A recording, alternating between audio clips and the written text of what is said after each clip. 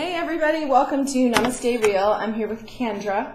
We were just giggling about how people mangle our names because I've heard people call you Chandra or funky little names, and same with me, so you have to giggle about that stuff. Totally.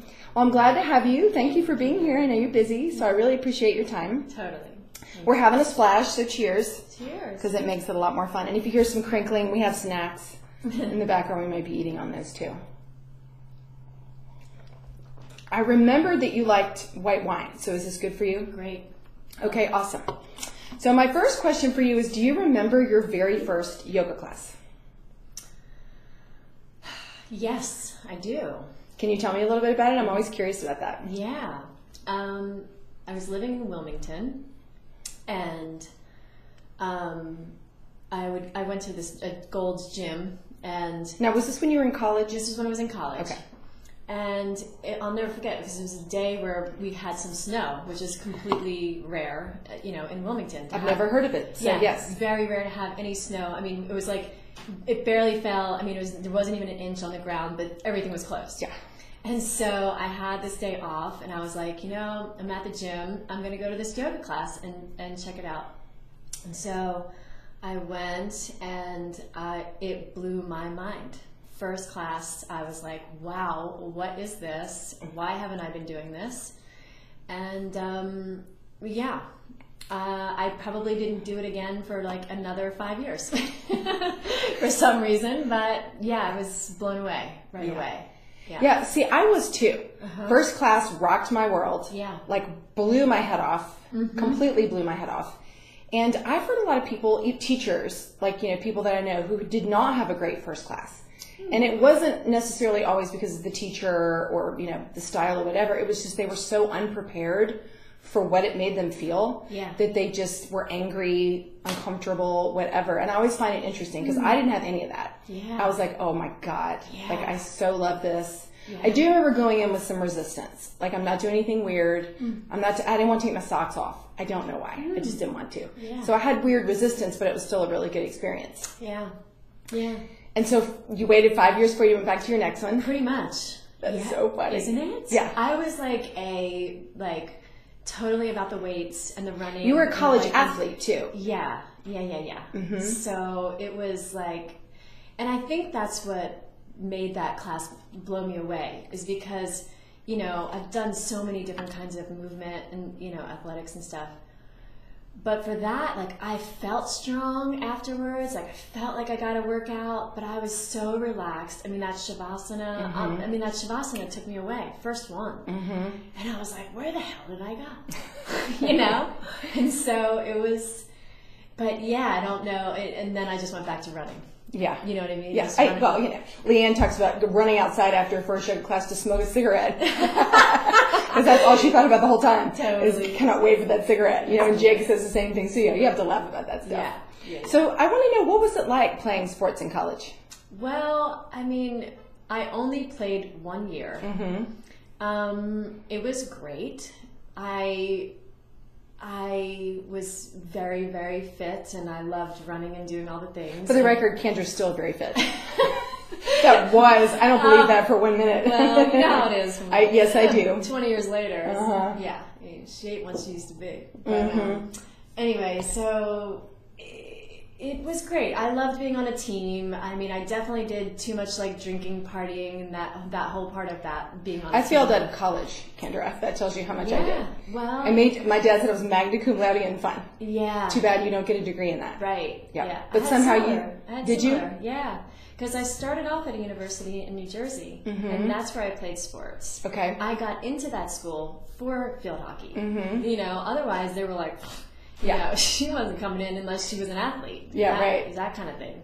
So that's how I got into that school, and I just wasn't ready. I wasn't ready for school. I wasn't ready. I wasn't prepared. High school didn't prepare me at all for that whole college thing. But, just to answer your question, the field hockey was amazing. I did love it for the time that I was, on the team.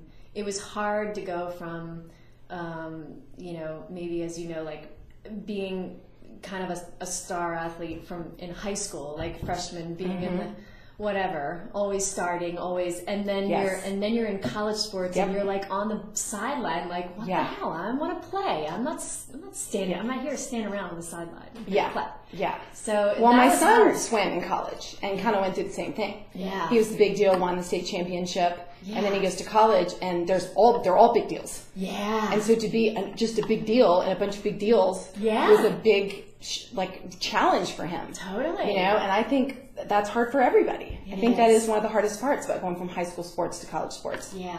Is big dogs. Yeah. Lots of big dogs. Yeah. I love, my husband just told me my son's doing jiu-jitsu. And already, like these 8-9-year-olds, the head coach of the jiu-jitsu is like, I just want to tell you right now, you're not a big deal.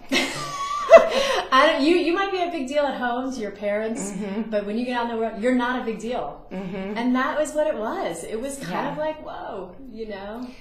And I do think as parents, we don't do our kids any favors when we tell them repeatedly, you're perfect. You can do anything. There can be no challenges. You can do whatever. You know what I'm saying? I mean, I don't think you have to like squash them down, but we were really upfront with our kid. Like he wanted Division I, he wanted to swim, he wanted to go to the University of Georgia, and I was like, sweetheart, like that's just not happening. Like the times, it's so competitive, it's so crazy, and I do think it's, I think it's okay to tell your kids. Yeah, I know. None of us are really a big deal at the end of the day. Right. No. I do like that. It's humbling. It is humbling. It's great, though. Yes. Yeah, it is. And so, so you ended up at UNCW. Yeah. Yeah. Via, community college here, community college there, UNC Wilmington. Sister. So I failed out of Georgia with a 167. I could not make a 12:05 p.m. Psychology 101 class. How sad is that? Yeah. So I failed out, ended up at DeKalb Community College, then went and then anyway, ended up at Georgia State, and somehow got my shit together. Right. And, it's funny. I used to beat myself up for that, and now I think back and I'm like, I don't know that I'd trade that experience for anything, because it made me realize that failure and screwing up is not the end of the world unless you let it be. Yeah. And I don't know that we let our kids as a society, it's like we just don't want our kids to fail, or we don't want them to have a bump in the road. I can remember my dad was like, okay, well, guess what? Your free ride and college is over. So I had to get a job and help pay for the rest of it. Yeah. And it made me appreciate my college education more. Yeah. And it made me realize, there was a point where all of a sudden I realized nobody was going to do it for me. Do you know what I mean? Yeah. Like I guess I was coddled in high school in a way, and you get to college, the professor doesn't care if you show up. He doesn't take attendance, he or she, whoever. And all of a sudden, so then, ergo, I didn't go. Right. Totally. And then guess what? I didn't make great grades, and then all of a sudden it was like, oh, I'm here to learn. Yeah. So anyway, looking back on that, and I've been very honest with my kids about it. Yeah. I was a huge screw up. Right. Don't follow in my footsteps unless you can really help it. Yeah. You know what I mean? Yeah. And so it's funny. I mean, I look back on that, and it made me not afraid to try things. Yes, absolutely. So tell me about the first time you taught. Do you remember the first class that you taught?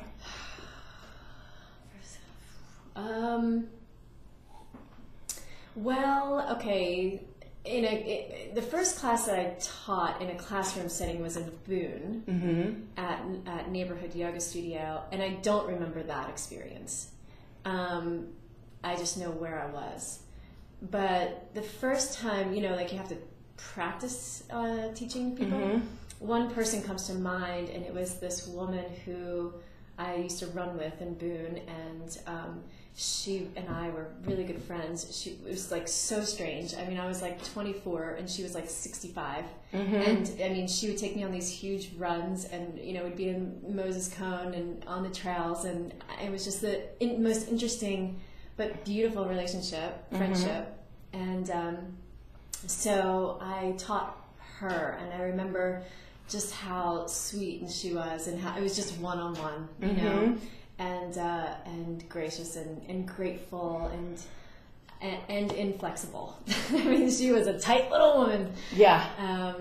But so it was kind of great to see that, and see all the, that's what one of the things I love about it, seeing all the different people and all their different ways of doing So you don't remember like awkward first teaching Nope. experiences? Nope. Oh God, I wish I didn't remember mine. Really? They're like burned in my head. Wow. Yeah, my first class, I prepared what I thought was an hour-and-a-half class, and 45 minutes in, I'd blown through everything.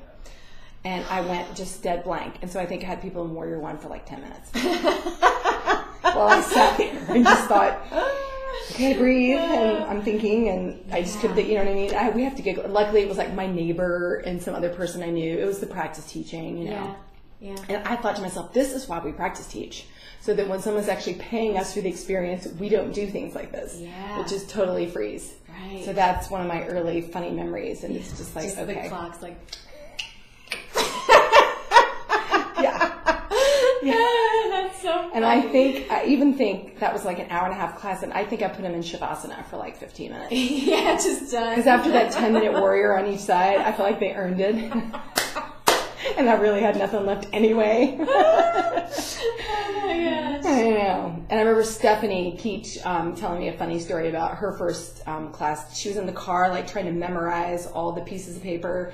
You know, she was, like, hunkered down in her seat, didn't want anybody to see her. And then she went in and then forgot everything on that piece of paper and just kind of had to wing the whole thing. And my point is, there's just no shortcut to teaching. I mean, you just got to do it. Yes. You got to have the awkward moments. Yeah. You got to have the, you know, you got to have, there's just no shortcut to it. You just got to do it. Yeah, I know. Yeah. Yeah, I mean, I definitely had a lot of awkward moments, and, you know. How nice for you that you don't remember. Yeah, I mean, I do remember once being in an arm balance and falling, like, demonstrating it. Like, watch me, here's how you do it. Egomaniac, and then, like, perfect, like, fall on right on my chin. And I'll never forget, like, one woman's face with her jaw open, like, I mean, I was just like, well, don't do that, I guess, you know? I mean, what else can you do? It is. Yeah, you have to laugh about it. You do. You can't take yourself too seriously. Yeah. As a teacher, because those things are going to happen. Right, right. Yeah. Pretty much every horrible thing I think anyone can imagine has happened to me. You know, like in teaching, and then I've had teaching at the fitness center, every bizarro thing, like people jackhammering on the outside of the building and the fire alarm going off in Shavasana. And so but the good thing is that I'm kind of unflappable now. Yeah. You know, after enough of those things, you're like, okay, Yeah. as long as nobody's bleeding or we're not calling an ambulance, it really just can't be that bad. Right. You know what I mean? Yeah. So what was your first concert? First concert was the Beach Boys. The Beach Boys. Yeah.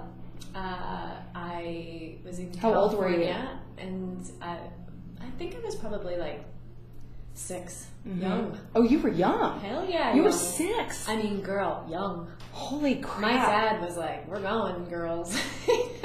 You know? You saw the Beach Boys at 6. Like, young. Yeah. And is it a pretty vivid memory? The only thing I remember, I mean, I'm going to guess 6 to 10. I don't know. Yes, somewhere in there. But the only thing I remember were beach balls being bounced around in the Yeah, air. that at 6 years old or whatever, you'd remember that. Yeah. Wow. Yeah. I didn't go to my first one until I was 12, and I saw Elton John. Wow. Yes, I saw Elton John in that's Atlanta. And it was great. It was incredible. That was back in his super fun, flamboyant stage.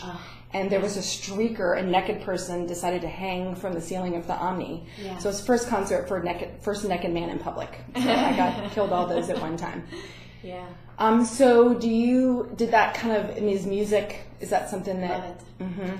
Love it. I mean, when I was 12, what popped into my mind is I saw the Grateful Dead with Jerry Garcia, you know, and so, you know, it wasn't long after that he passed, well, in high school.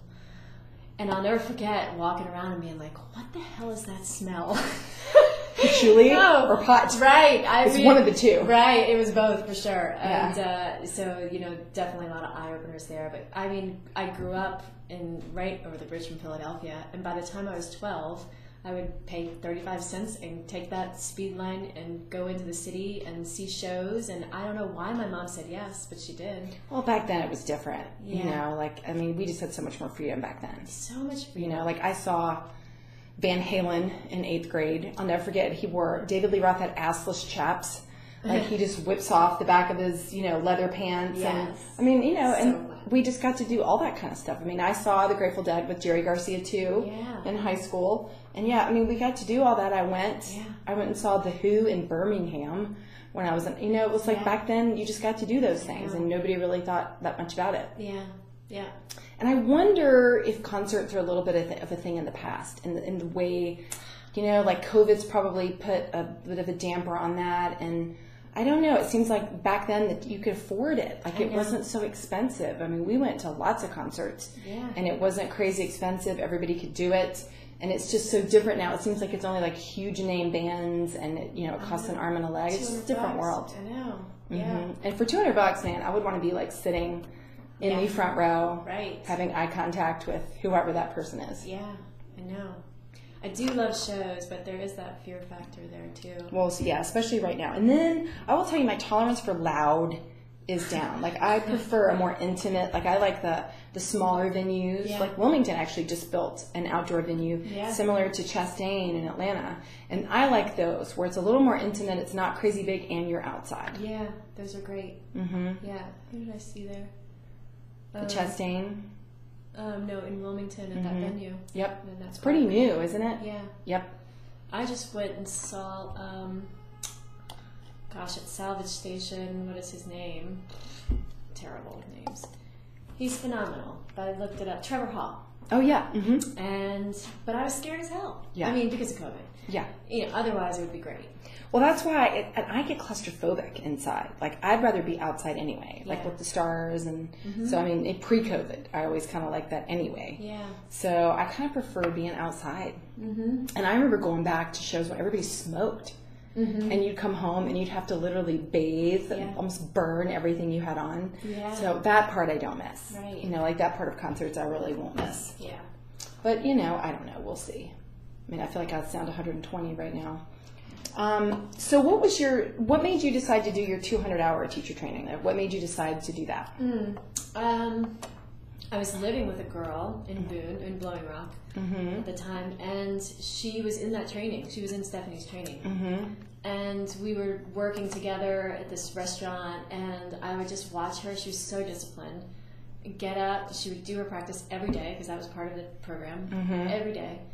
And I started taking. What year was she in? Just out of curiosity, that person that you're talking about.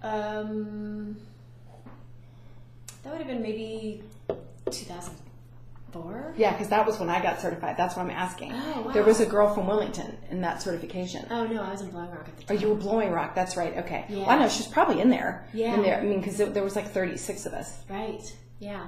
That's so. Because I think that was only the second one she had done. That was early on in her TT trainings. Yeah. Yeah. What was her name? name? Was Lauren. Okay. I don't remember her last name at this point. Okay. Well, I mean, it was like 30 years ago, so. Yeah. Yeah. So yeah. Anyway, it was really her influence, and just like starting to do more yoga classes with her. Mm-hmm. I went. There was a yoga studio with Katie. Not Katie Keys, but she owned this spa over there, and upstairs was this yoga studio, and it was like right next to this creek and waterfall, and it was amazing. And so I started doing some yoga classes with her there, and I was like, you know what, I'm doing this. My life is going to shit. I need to do something positive for myself. And so I went. And so did you go right from that 200-hour to the Ayurvedic program, or was there space? Nope, there was space. I did the 200-hour, and then I took 3 years, and then I did the 500-hour, and then there was another few years, and then Ayurveda. Mm-hmm. So what made you decide to do the Ayurvedic program? Ayurveda is something I've always been interested in, and it's always been something that has been easy to read. Like it's always been like something I can like take in, and it's just easy to take in. Yeah, see, I'm the exact opposite. It's like Chinese for me. Oh, really? Yeah, the very first 200-hour program, I was like, oh yeah, I want no part of that. Yeah. And then fast forward, and now I'm obsessed with it. Yeah. But it took a while for it to take for me. I don't know. It didn't gel with me. I think I was also overwhelmed. There's a lot to take in, and I went down the anatomy and physiology rabbit hole for a while. Yeah. And then now I'm much more into it than I used to be. Yeah. And so I think that's interesting that it resonated with you right out of the gate, because it took me a while to get there. Yeah. Well, I mean, yoga took me a little while to get there. I'll never forget reading the sutras and being like, what? What the hell is this? What are you talking about? Yeah, the Bhagavad Gita. It's like, geez. Yeah. You have to read it multiple times in order to really get it. And have a teacher to like bring it into true life in real life. Well, to me, it was like reading almost like Romeo and Juliet or something, where it's almost like there's so much subtext in the language and the symbolism, and I don't know. A lot of it I didn't get. Yeah. At the time, and there's layers to it. I mean, I'm sure I could have somebody explain it to me now, and there'd be another thing that I just didn't catch and didn't get. Yeah. So yeah, I agree with you on that. Yeah, it is lifelong. It's a lifelong. I don't know how anybody ever gets bored with it. Yeah. I tell people all the time, there's so much depth, there's so much layers to all of it, and I just can't imagine getting to the point. I mean, I still get, like, even a beginner class, I can get something out of every class I ever take. Yeah. And I can't imagine ever being like, all right, well, I know everything there is to know. Absolutely. Or I'm bored, or I'm done. I just can't even wrap my head around it. I know. And I can't wrap my head around how people survive without it. I know. Yeah, same. Yeah. I mean, I couldn't. Yeah. I was drowning beforehand. Drowning. Yeah. Yeah. For sure. Mm-hmm. And how old were you when you got your 200-hour certification? Do you remember? Oh, how old was I? 20s. It sounds like. Yeah. Yeah. See, I was 30s. I was in my mid 30s, and I had two toddlers. Yeah. So that was interesting. Yeah, I bet. That's a lot. Mm-hmm, it was. I think that's why I had lost some brain cells with both births. So perhaps that's why the Ayurveda just didn't sink in, is because I could literally only take in so much. Yeah. I remember at one point talking to Stephanie, and like I couldn't even I was such a zombie, and we both started laughing because she had kids the same age, and she was like, look, I know. Yeah. I totally get it. Yeah. And I was like, I'm like literally trying my absolute hardest to show up with the little brain cells I have left. Right. You know? Yeah. I read somewhere that you lose intellect with every kid. Yeah. So imagine people have 4 kids. Yeah. I mean, do they even know what day it is? I know. Yeah, I mean, I'm definitely grateful that stuff came pre-kids and pre-marriage. I mean, it really, I feel like that stuff shaped me for that. But even still, like, then like post-kids, I feel like it was like a whole nother level of wishing, wanting to still be back where I was, that peaceful, lovely place. And now I'm in this, like, major shit show, of trying to figure out how to be a mom and having a crying baby and and that is a big slap in the face. Yeah. To go from peaceful 20, doing whatever the hell I want, doing yoga for 2 hours a day. I mean, meditating every day, feeling like I got this. Yeah. It's the shock of your life, isn't it? Shock of your life. Nothing prepares you for it. Nothing. Yeah. I was like, I babysat all the time. I got, you know what I mean? I have friends who have babies. Like, I totally have this. Yeah. And I will never forget, like, the utter 24/7 shock of it. Like, I don't get to give them back. Yeah. You know what I mean? No. Like, I don't get to go, I don't get to go home now. Here. I know. Yeah, nothing prepares you for that. And I will say that I think that's what drove me back to yoga. I took a little break with my kids.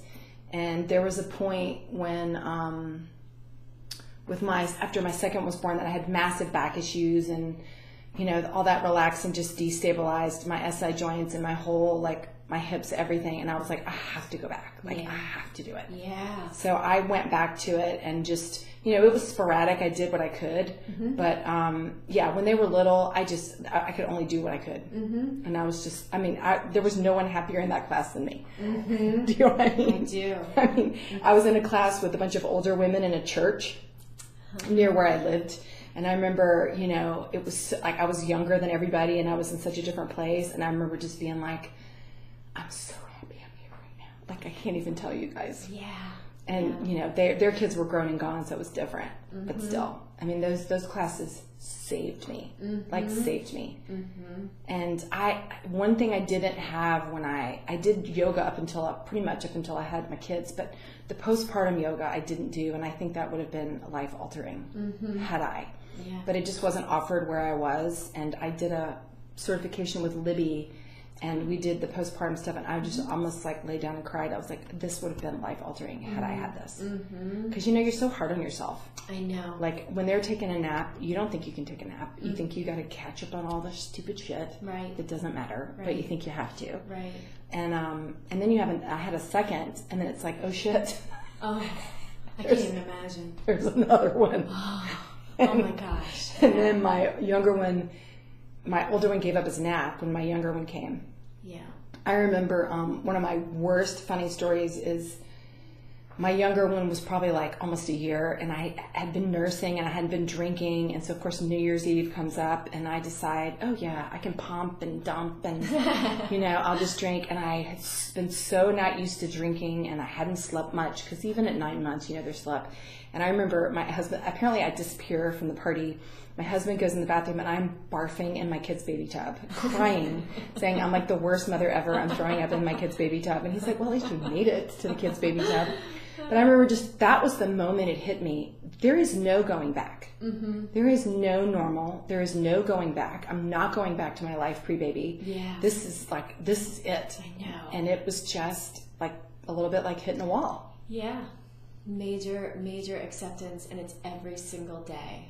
Every single day. Well, you know, I'm in a different spot than you because Yes. I have a 22-year-old and a 24-year-old. And I can just remember those stages of like when they were young, and, you know, I remember like when my husband would be like, if they live, that's just a win for me. You know what I mean? Yeah. Like if they're alive at the end of the day, that's awesome. Yeah. You know, I don't want to be an overachiever and, you know, all the things. Yeah. But I remember like how hard that was. You know? And I remember when there were things they could do on their own, like brush their teeth and all that stuff. I was so excited. Yeah. You know, that was just so awesome. And how old's your little man? 9. He's 9. So you're at that point, right, where he can brush his teeth on his own and do that kind of He can stuff. do it on his own. But does he? I mean, he does it on his own, but shit, it takes like a half an hour of me just being like, can you brush your freaking teeth? You know what I mean? Like, can we do this thing? So, yes, he can do it on his own, but it takes a lot to get him to do those things. You know, I just remember, funny, you know, like at that age, just being like, I know you know what I want you to do, and I know you know how to do it. Why will you not do it? Like, I couldn't, like, just do it. Yeah. And they just didn't. Yeah. You know? I know. Yeah, my husband and I talk about that a lot. I mean, like, almost daily. I'm just, you know, and it's like, what we've come to the conclusion of is, and it's, I just read Cahill Gibran, the part about children, and it's like, and one thing that one of my yoga teachers told me when I was pregnant, one thing that has stuck with me the whole time is that, like, you know, we have these children come through us, but they aren't our children, they are God's child. And so, you know, and they're their own unique person. They are their own. You know, no matter how much I want to like mold him, shape him, come sit with me, come meditate, come chant mantras, you know. This boy is not on that page. He is like, I would love to have, if I could have meat and potatoes, this is what he said last night. He's in a house of vegetarians. If I could have meat and potatoes every night for dinner, I would be happy. And I was like, oh, son, I cannot believe how, I'm so sorry you were born in this household. I really am sorry. Like, I will get you meat, you know, I will do all these things, but it's just like, he couldn't be at times any more different than us. And it's just like, we gotta let go. Yeah, you do. Yep, and I know exactly what you're talking about. You have these illusions that you can guide and mold and shape, and then it smacks you in the face over and over that, no. There is another agenda there. Who's being molded and shaped? Yeah, right. Which direction is that going in? You know what I mean? Yeah. Yeah, I do know what you mean. And I don't know. I mean, we had two. One is more like my husband, one is more like me. And they say you butt heads with the one that's the most like you. Yes. And that is absolutely true in our family. Yeah. And it's like, okay, I know I'm supposed to be learning something from this. What is this lesson? Big fat mirror. Big fat mirror. My mother has said to me over and over again, I'm so happy that you had someone like yourself. I've already told my son, I'm like, I hope you have a child like you. Yeah. And you know what chances are he will. I know. Or like you. Yes, I mean, that's the cycle of how that goes. Yeah. Is, because my mother was a girly girl, all about the jewelry, and she had me, and I could have cared less about any of that. So yes, it almost seems like you're just kind of due to have somebody completely different from you. Yeah. Yeah. And you do have to let go of that to some extent. I mean, it's hard. Yeah. I mean, I would do yoga with my kids when they were little, and when they were old enough to not care. I mean, I could have duct taped them to the chair, and they still wouldn't have done it. Yeah. Mm-hmm. And then ironically, they get on the swim team and they're doing yoga on the swim team. Oh. And, it'd come back around. Yeah, sort of, but I mean, Yeah. It is what it is. It is what it is. I do. Mm-hmm. Yeah. And it's such an interesting journey, and I'm at the point now where, like, my kids are getting married. And so I'm thinking, like, grandbabies. Like, what's that going to be like? And then I can give them bag canter, which is going to be just the best part. I know. Is I can turn around and say, awesome, here you go. Yeah. I've heard that's the best part. I think that would be phenomenal. I don't know, but I'll let you know. Yeah. Mm-hmm. So if you could have any superpower, what would it be? Invisibility. Really? Yeah. Okay. Yeah. Well, and to fly. Mine is flying. Yeah.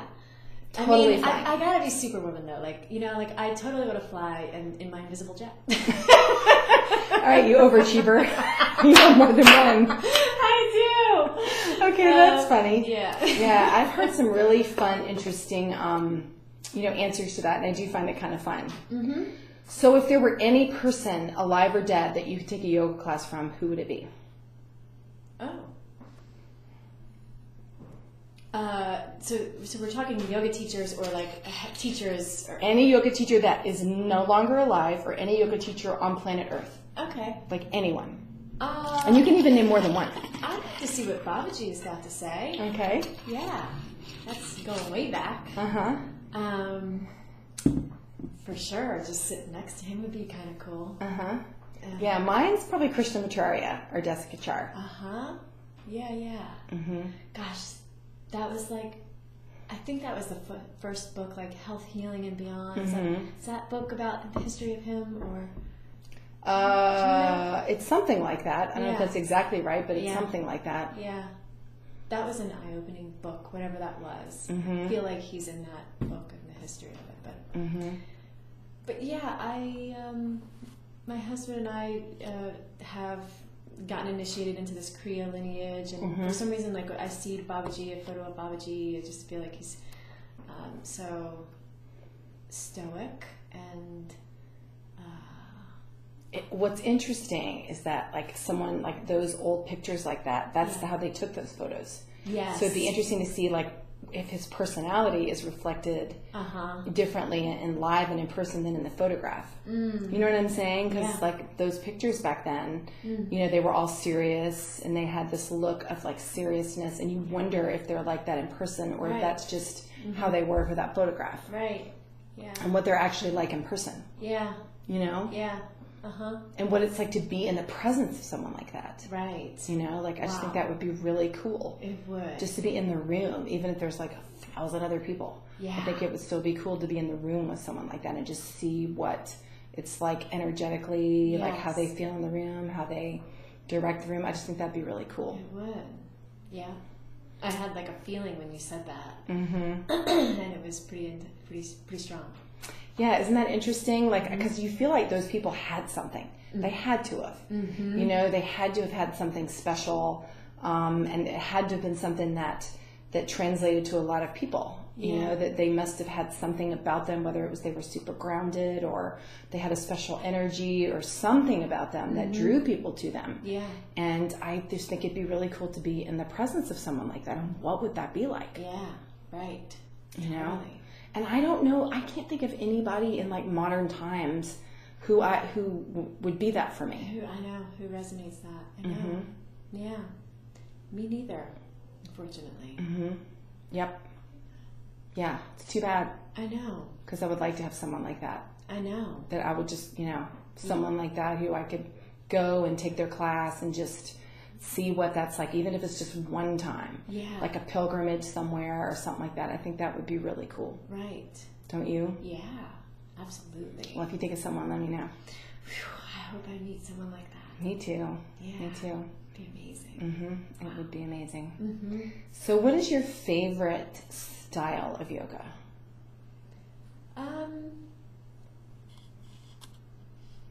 I guess I like the flow. I like breathing and moving. Mm-hmm. I'm a mover. Me too. Mm-hmm. So, for me, I need the movement in order to get to stillness. I do too. Yeah. Flow and yin is my sweet spot. Yes. I can't just do yin. Right. It's a little torturous for me. I know. Yes. And so to me, the movement and then the stillness is, I'm with you. I have to move, I have to get it out, and then I can be still. Yeah. So I'm right there with you. Yeah, definitely. And it's interesting, Leanne and I were talking about how Ash fell in this area because a lot of us are babies of AYC. Mm-hmm. And that to me, there is a flavor of next level flow that came out of the Asheville Yoga Center. Yeah. And Leanne and I talk about all the time that's like our cocaine. I know, for sure. We Jones for that. Yes. Like we want that, we have to have it, and it's just one of those things that, I don't know, it's just a certain flavor of a mixed level flow that came out of all of those teachers like Stephanie and Shayla and all those people that I still crave that. I know. I can't imagine ever not wanting that because it's like coming home almost in a way. Do you know what I mean? Right. It's like coming back to mom and dad or coming back to the lineage that I, first started with. Yeah. And that's always going to hold a special place in my heart. Totally. Me too. Absolutely. Is there a style of yoga what's your least favorite or that you don't love? Iyengar, which is funny because that's kind of how I started. I mean, I did dabbled in some things, but then I got into Iyengar at another fitness center. I think it was. Is that why it took 5 years to come back? Well, no, I actually that was Wilmington, and then I moved to Boone Mountains, Blowing Rock, and then went to a gym there, and that was just the style of yoga that they taught there. Yep. And she was trained in Asheville, but and at the time, as a beginner, I loved it. Yeah. Because I was like, whoa, do this, do that, all the different manipulations that happen, and with in 5 minutes when you're in triangle for 5 minutes on one side. Right. And so. I'm grateful for that foundation because I was like, that's how you do it. And but I don't want to go back to that at all. Yeah. Also, I know what you mean. I mean, here's the thing. There are things about Iyengar that I did like because I can find something about any practice to like. Me too. But what I didn't love was I felt like there was so much focus on this perfect alignment, like this black and white idea of what a pose is supposed to look like. And as someone who, I never, I have just weird stuff in my hips and in my body. And so I always felt like I wasn't great at it because I just couldn't get into their idea of alignment. And it felt so alignment focused, move Leslie Kamenoff says, move the follicle of the hair on the cell, on the, you know what I mean? Yes. That I felt like I never got into the joy of it or the subtle energy of it. Yeah. I was so damn hyper-focused on what I look like over, all the other things. Yes. And I also missed, I only took Iyengar from one particular person. No, actually, I've taken it from several people. But I missed the fluidity of a flow. It was we would get up, get down, get up, get down. There was no rhyme or reason to it. It was just, let's do this. Oh, let's do this. Oh, let's do that. And I just was oh my God, you know what I mean? It just didn't feel intentional in the sense that nothing was linked to anything. Yes. So it just sort of felt jerky, I guess. I don't know how else to explain it. But I will say I love that Iyengar introduced props. And that kind of thing. So there's a lot of great things Iyengar. I'm not busting on Iyengar. Right. I'm just saying that there's... Me neither. Right, Kendra isn't either. But it is interesting that, because I know what you're saying for a beginner, there are things about Iyengar that are awesome, but for me, I just prefer a more fluid type of class. And Iyengar felt masculine to me. Yes. It felt like a more rigid, like military. I don't know. It felt more masculine to me. Mm-hmm. And the flow, and not that I have a problem with holding poses, and I get what, but I liked the feminine, fluid softness of a flow. It felt less rigid to me. I don't know how else to explain it. Does that make sense? Yeah, 100%. Mm-hmm. Yeah. I mean, he was a man, and he only taught men, for many, many years. So. Yeah, so that explains that. That explains that. And, I don't know why we're basing all of our alignment cues on one man's body. Right. I mean, I don't really understand that exactly. So do you have a really funny story of something really funny or awkward happening in one of your yoga classes? Funny story? You don't have to name names. Yeah.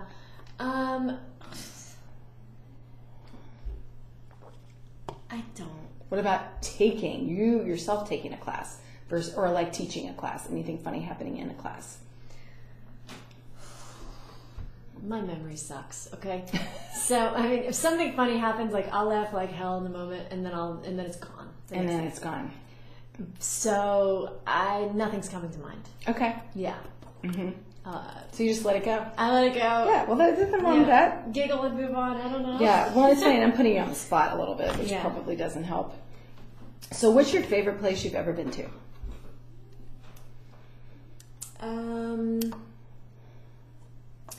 The first thing that comes to mind is the Isle of Capri, which is off of the southern tip of Italy. Okay. It's kind of near Sicily, and it's amazing.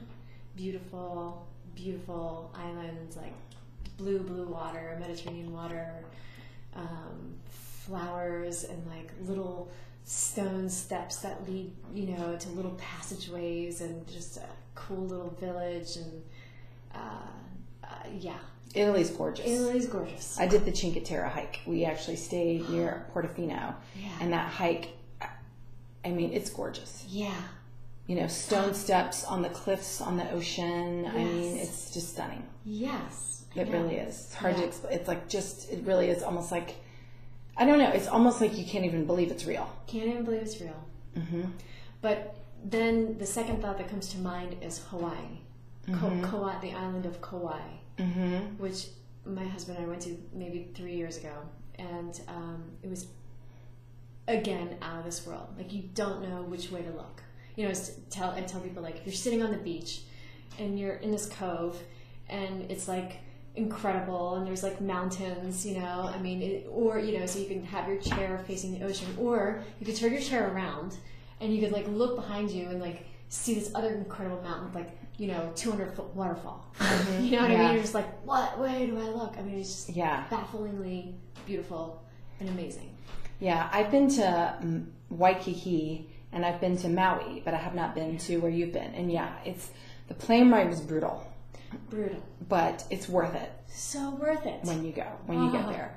And I tell people, if you can go, like, you have to stay at least a week to 10 days at a minimum. Yes. Just because there's so much to do. There's so many cool things to see. No. I loved it. And you just got to stay in that vibe. Mm-hmm. Like my husband said, like, as soon as we walked off the plane, he was like, I feel it. It's different. Yeah. I mean, it ain't like. Well, you can see why people don't leave. Yeah. Yeah. I mean, like, a lot of people go to Hawaii either for college or for whatever, and they just don't leave. Yeah. They stay there forever. Yeah. Because it's Hawaii. Yeah. Like, why would you leave? Yeah, I know what you're saying. There is a vibe on those islands that's a little bit different. The pace of life is different. Mm-hmm. Getting around. Good food. Mm-hmm. Everything grown right there. Mm-hmm. Oh. It's just lush. Yes. It's so lush. That's what like stood out to me, is everything was just, you can just tell they can grow anything. Yeah. The flowers are gorgeous. You've got the mountains, the beach, and it is just like the flowers, everything's incredible. Everything's incredible. Mm-hmm. Yeah. You're making me want to go back. Tropical. Talking about this. I'm all about tropical. You're all about tropical? For sure. So I was until menopause hit. Ah. And right now the heat is not calling my name. Yeah. But I'm hopeful that on the other side of this, I will feel differently. Yeah. And again, I mean, Hawaii, when we went, the weather was actually really pleasant. Yeah. It wasn't super hot and humid. Not at all. And that's what I can't handle right now. It's like the hot and the humid. Yeah. And I don't remember Hawaii really being like that. And we went in August. If I remember, yeah, we went in August. It was right before my freshman year in college. Yeah. My mom and I went over there, and it was, it was really nice. Like it cools off at night. There's a breeze. Yes. So maybe I do need to go back there. Oh, that's great. Maybe my menopausal self can take that. I don't know. And the waves there. I remember watching the surfers out on the beach and just kind of my jaw hanging open. I mean, I've never seen waves like that in my entire life. Yeah. I've never seen surfing. That was the part that kind of blew my mind was I grew up going to the beach. I have a connection with the beach. I love the beach. I love the ocean. It's the place where I feel my whole nervous system just relax. And I had never been to an ocean or a beach like that where the waves were like skyscrapers. They were so high. Yeah. I just had never seen anything like that. And I haven't really seen anything like that since. Have you been to Costa Rica? No. Do I need to go? Yes, you do. I mean, yeah, absolutely. It's hot though. Yeah, see, I don't know. I have to think about that. I don't know if I could handle that. Oh, wow, is it great? Is it? So monkeys. Monkeys. I know, but I've heard monkeys can sometimes throw shit at you. Oh, I don't know. I didn't have that. So. Well, I used to own a business, and my partner was from Panama, and he would tell me stories about monkeys get he would also say that there were some of his buddies would egg them on, and they throw shit at them. So maybe monkeys only throw shit if egged on in that regard. Right. So where have you never been that you want to go? So many places. It's not even funny. All right, what's your top 3? Well, we're going to the Caribbean this winter. Where in the Caribbean? We're going to Culebra, which is an island off of Puerto I don't Rico. know that. Puerto Rico. I've been to Puerto Rico. Okay. So, Puerto Rico's gorgeous. Yeah. Puerto Rico's, again, mountains and beach. Yeah. Whoops. I always do that. That's okay. Or a little too much. No such say thing. Thank you to myself. So yeah, it's a little island east of Puerto Rico, and it's supposed to have the most beautiful beach in the world. You'll have to let me Flamingo know. Beach. Yeah, it's all about snorkeling there, and so I do love to snorkel. Yeah. I struggle with scuba diving. My best friend I grew up with is a master scuba diver, and she's convinced she's going to get me over the hump. I've done it. I actually did it in Hawaii. Yeah. But I prefer snorkeling. Yeah. If I'm being honest. To surfing. To scuba diving. Oh, scuba diving. Yeah. Scuba diving, maybe I said surfing. I meant scuba diving. Okay. So scuba diving, I don't know, there's something the whole oxygen tank, claustrophobia thing just disturbs me a little bit. But the snorkel, I at least can always go up for air. Yeah. It's very different. So I love snorkeling. Me too. Yes. I love it too. I love being a part of that world under there. Yeah, it feels almost like you're, I don't know, it's like, it feels like you're in another world. You know what I'm saying? And you're like peeking in, like almost like eavesdropping or sneaking in and looking on some world. And I love that. You know, it's funny. I'm going to relate this to yoga, but like I also love the sound of like listening to your own breath in that way. You know, underwater. That sound. Like Ujjayi breathing through the snorkel. Like on steroids. Ujjayi on steroids. Yeah, and I also think I like the silence of being underwater. It's that weird, muffled silence that I don't really get anywhere else. I know. And I like that too. So peaceful. Yeah. So anyway, Caribbean, that's where we're going. And where else would you go if you had your druthers? Thailand is up there. I'm going to study some Thai massage soon this winter, and I would love to. I don't know. I've heard about it for years from different people. I think the people, from what I hear, are great, and the culture is great. You know, they're just. I've heard that too. I know some people we've been who love it. Yeah. So that's up there. Spain is up there.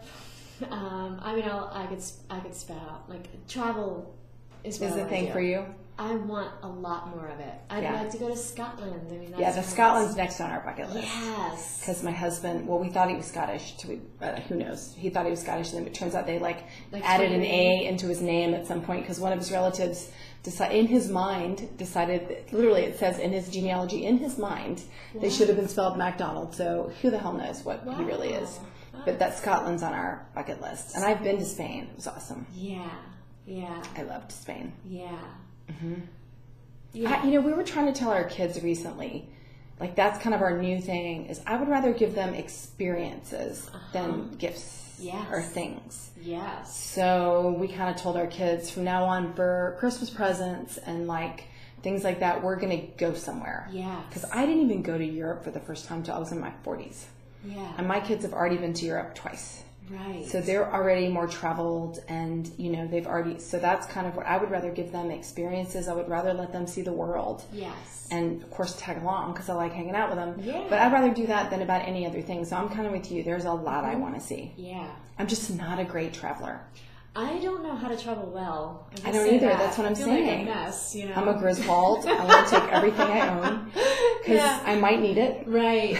I know. Yeah. And then half the shit I don't use, but it's like in my mind I think I need it. Yeah. And so, I'm not a great traveler. I have a couple of really good friends who are just they need to do a master class in it. Yeah. Because they pack, they're freaking ruthless when they pack. Yeah. They're really good at it, and I suck at it. Yeah. And I've gotten better. Yeah. I just don't know. I don't know. I know. I just You don't know what you don't know. And that's I'm the thing. such a mood dresser. What is my mood going to be? I don't know. Do you know what I'm saying? I do. Every time I pack, if it's like a weekend, and I'm like, I'm going to go light. I'm just going to pack these two things. And I regret it, and I'm always like, damn it. I don't have what I need, Yeah. But then when I pack multiple things, I'm like, I don't need any of this shit. Yeah. So I know, I'm with you. I haven't figured it out. I even have the little organizers. They still don't help. Because I can jam a ton of shit in those organizers. So all my shit's organized, but it's still too much shit. Right. And I mean, it's like I think I'm going to a third world country and I'll have no laundry. I'll never be able to get anything ever again. And so there's an art form to that. I just haven't figured out what it is. Yeah. And I mean, so when we went to Europe the first time, my kids were probably maybe 10 and 12. And one whole suitcase was food because they were swimmers. And as God is my witness, Kendra, the biggest suitcase I checked was their food. And we were there for 3 weeks. Week 1, all that food was gone. Wow. Yeah. So they ate their way through Europe. So then you can fill that suitcase back. I did. Yeah. I filled it with all the shit I bought. I don't think I wasn't planning that. Because my big thing I like to bring back is artwork. Yes. I like artwork. That's a big thing that we like to bring back from where we go. So it's like you can roll it up in little tubes and put it in that suitcase and bring it back. Yes. So where does your little man want to go? If you asked him today, I mean, other than somewhere it has meat and potatoes. California is on the top of his list. So that's interesting. That was on the top of my son's list when he graduated from college. Before, he was right in the middle of COVID, so I couldn't take him anywhere. I said, if you could go anywhere, where'd you go? He said, California. Same thing. Yeah. And we were going to take him. Yeah. And then we had to punt because I don't want to go to California in the middle of COVID. I know. We did too. We were on that same train. We were about to go. So California. Yeah. Wonder why. We've talked about the redwood forest since he's young. I think that sounds magical to him, and it is magical. San Francisco, he's into cities. Yeah. So he like wants to go to LA. I'm like, oh, LA. I mean, I'll go, but okay. Yeah, but when they're like, my son wants to go to New York, and he wants cities too. Yeah. I think they think that's where it's happening. That's what's up. I think my kids think the worst thing they can think of is being stuck in the country with me. Right. Like, okay, great, a tree. Yeah. I know. Yeah. Because when we went to Europe, that's one of the smart things I did was I wasn't in cities, but I was in small cities. Yeah. So they had something to do, so they didn't cannibalize each other and drive me insane. So we kind of tried to thread the needle. Like we went through Paris, but then we hit some other smaller places. Yeah. So it's kind of like, can we see some little cities and maybe a little bit of big city, but maybe not such huge stuff. Right. Okay, so what's your favorite childhood comfort food? Oh, definitely I would say hamburgers. Cheeseburgers. Something. Yeah. Yeah. Mine's grilled cheese. Yeah. Yeah. That was what I got when I was sick. Uh-huh. So I have a thing for grilled cheese. Yeah. And then chicken noodle soup. Probably both of those. I mean, I think if you ask my mom, she would say any food. I was happy with snacks. Like, I was one of the, it's like a dog, you know, who's motivated by treats. I was motivated by food and snacks. It's like, it's the best thing, you know? And so if you can just put your kid down with like a bunch of snacks and they're happy. That's hilarious. My memory is I was super freaking picky. So I was a nightmare. I mean, I can remember, like, because I grew up picky, and so, like, I remember I thought the way my mom made it was the only way it should be made. Yeah. So, like, my mom, one of the funniest things was my husband and I were together early on, and I made him tuna fish. And my mom makes tuna fish with a shit ton of lemon pepper and dill pickle. So it is like your sodium intake for the entire year. So he takes a bite, and he's like, And I was like, what? You don't like it? And he's like, sort of. You know, he's trying to lie. And I can see he's a horrible liar. Yeah. And I'm like, what? And he's like, it's just too salty. I was like, it is not too salty. You know, and he's like, it is. And so it's funny. In my mind, that's how tuna fish was supposed to be. Wow, yeah. So, I mean, I thought however she made it was just right, and everyone else was wrong. Yeah. So one of the best things I ever did was I got a job in the food industry. I got a job waiting tables. Yeah. And that just drop-kicked me so far out of my picky-ass, weird self. Yeah. Because I was such a, like, freako about everything. Yeah. You know, like, we'd go through the drive-thru McDonald's as a treat, and I'd make my dad scrape every molecule of my condiment off of my cheeseburger. I mean, I feel like I need to apologize to my dad now because I was a fucking nightmare. And, you know, and getting in the food industry, that really, like, and it was not because the more my parents tried to get me to eat different stuff, the more stubborn I was about it. Because food's a control the issue, right? Yeah. So, I mean, I was like, I may not be able to control that, but I can damn sure control what goes in my mouth.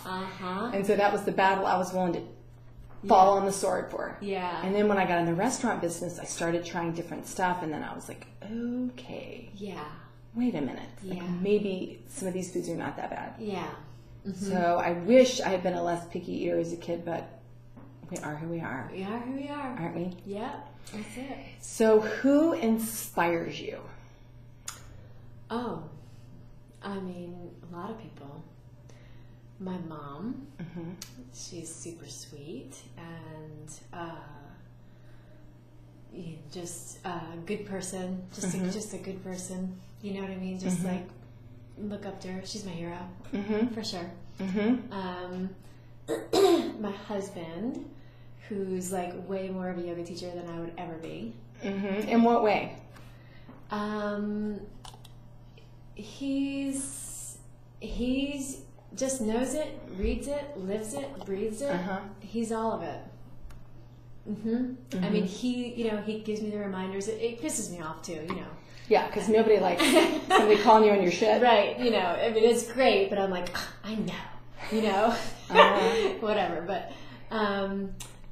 But yeah, he's an amazing man to witness. Like, to witness his life is such a treat. It's such a treat. And what about as a father? Amazing. I mean, we all have our moments. We all have our... Sure. Of course, right? He's human. But so hands-on, so great, so present, so, you know, calm, so wants to role model the way. And I think for boys, having the dad present and engaged is important, because it's not like there's a different relationship, I think, with mothers and sons than there is with sons and dads. Yeah. You know, and so I think having, you know, a strong paternal presence for a boy is really important. Yeah, it is. And he's fun. You know? Yeah. Yeah. He's fun. He likes to play. Yeah, well, all dads do. Yeah. I can remember my husband used to work in the basement, and I would go down to do laundry, and I'd been with the kids all day, and I would come upstairs with a bag of laundry, and I'd grumpy, and I would slam the door, and they'd be like, "Dad, is that you?" And I'd be like, "Wow, it's money!" He's still working. It made me so mad because I'd been with him all day, and I'd been in the weeds with him, and then, you know, he would come in like the hero, the fun guy. You know what I mean? And I'd just be like, "Fine, go see Fun Dad." Yeah. Grumpy mom is going outside with a glass of wine and just don't even look at me. Right. That's so funny. Yeah, and it's so true. So yes, he was Captain Fun. Yeah. And, I mean, not that he was willing to put the hammer down when he needed to be. Yeah. But I know what you're saying. Like my husband it's funny when you talk about I never thought of it until you presented it that way. But my husband is a good yoga teacher in a different way. Like my kid, he was into Star Wars.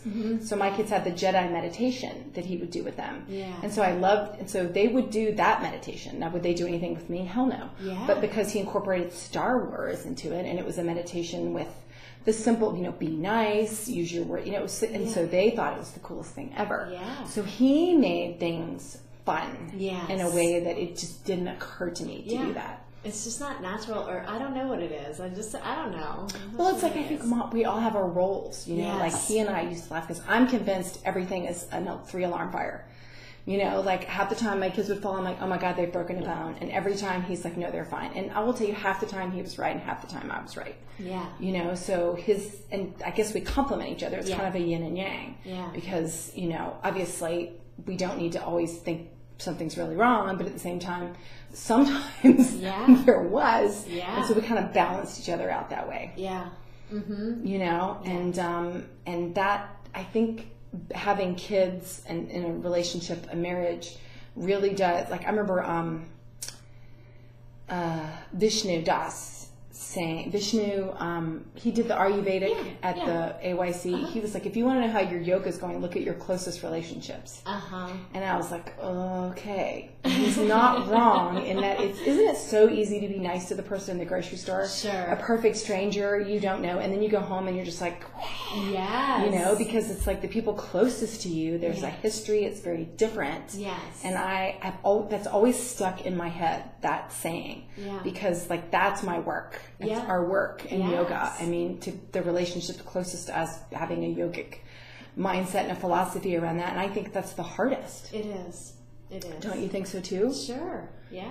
And, that's one of those things that I always kind of try to remember when I'm having a little mini meltdown or something's making me crazy. Yeah. It's like that detachment, separate myself from this reaction right now. I know. Which is not easy so to do. Hard.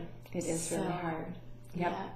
Really is. I know. We're preaching to the choir. Uh-huh. So anything else you want to kind of say before we wrap it up? Because we're close to at the end. So. Oh, I do want to mention a couple things before we finish. So you're doing some of our 300-hour modules, which I'm really excited about. Yes, yeah.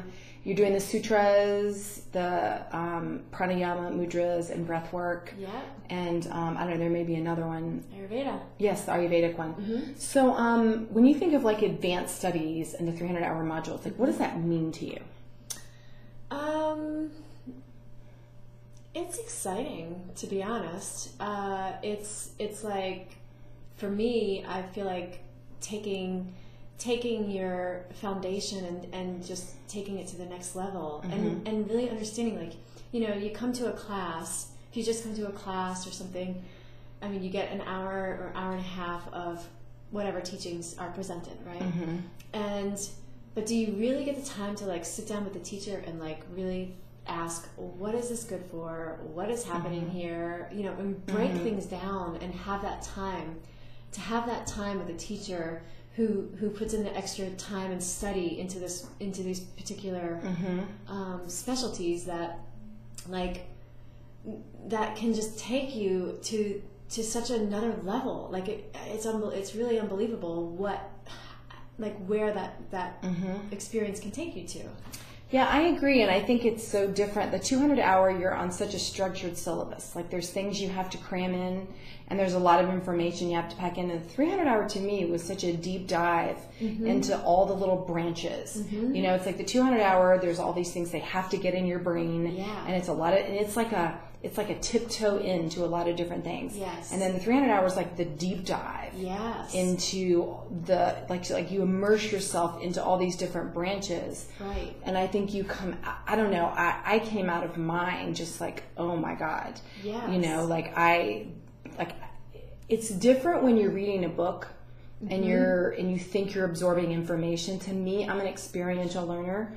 So reading books and all that serves a purpose. I'm not saying it doesn't, but there's something different about an immersive workshop where you're in there with someone who has knowledge and you get to interact. You get to ask questions, you're in there with other people, and then you get to it's just different. Yeah, it is. Completely different. It is. It's really different. And I think having a smaller group also is nice. Like my 200 hour was, I don't know, like 36 people. And then my 300 hour classes were huge. Wow. I mean, they were really big. And so I think, you don't ask as many questions. Yes. Because then you feel like, oh, I'm going to be that person, and Right. there just doesn't feel like, I don't know. I mean, I loved it. Don't get me wrong. I thought it was amazing, but I also didn't ask a lot of questions I wanted to ask, and it didn't feel as interactive because you just, when you're in those bigger classes, you just don't feel like you can ask questions. I know. So I think it is nice when you're in a smaller group and you get to really ask questions and you get to feel like all the things you've always wanted to ask but didn't ask. You can ask those questions and get answers. Yeah, absolutely. Yeah, I love this smaller, like, family vibe. You see the same people more, and then you can, like, really build on that. When you do see the same people in your class, then you're like, sweet, now we can, like, take this and do a little bit more. Like, I know, maybe there's, if somebody brand new that I didn't know came into my class, like, I maybe be concerned about even, like, holding the breath. Like, oh gosh, is this person gonna be okay, like, even holding their breath, for that long, and they feel like they're gonna die, and so. Yeah, the breath, look, it's so funny when people ask me, like, about the advanced, Michael and I laugh for this, like, the advanced poses. I'm like, well, just try some breath work. Yeah. Do you know what I'm saying? Like, to me, that's the hard stuff. It is. Because some of the other challenging poses, it's like, so much of it is like, are you physically strong enough? What genetic hand were you dealt? Yes. But the breath work, to me, that's the advanced hard stuff that really anybody has access to. Yeah. But it's hard. Yeah. And it's universally hard for everybody. Right. Yeah. It takes a trust, and it takes time, and it takes practice, but ultimately it's like, can you trust in the teacher to know, she's going to let you breathe eventually, or whatever it is. Like, can you just trust in that moment to hold? But everybody has to take those steps to get to that point. And everybody has to get there when they get there. Yes. Like, we all have things, resistance or stuff, and so we all have our own journey. And when we get there and how we get there. But I think knowing, having the tools and having a deeper understanding of some of these practices makes it a little less mysterious and less intimidating. Yeah. Don't you think? Absolutely. Yeah. Yep. It takes time. It does take time.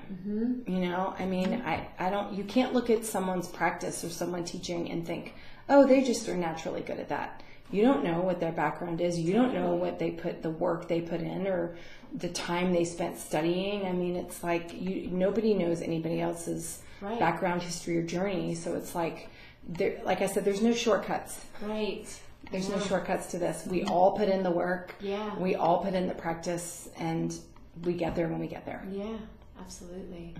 Yeah, wherever there is. Yeah, I know, right? Whatever, I know. I can't imagine getting there, but I know. The journey's fun. Yes, the journey is fun. The journey is fun. I think that's the whole point of it. Yeah. I mean, it's like this whole idea of samadhi and, this, I mean, like, it's just enjoy the journey, enjoy the practice, and the rest of it will sort itself out. Yeah, absolutely. Well, thank you, Kendra, for being here. Yeah. Really enjoyed having you. Thank you. And we'll have you back sometime soon. So, but I really appreciate your time. And thank you guys for joining us for Namaste Real, and we'll see you next time. Bye.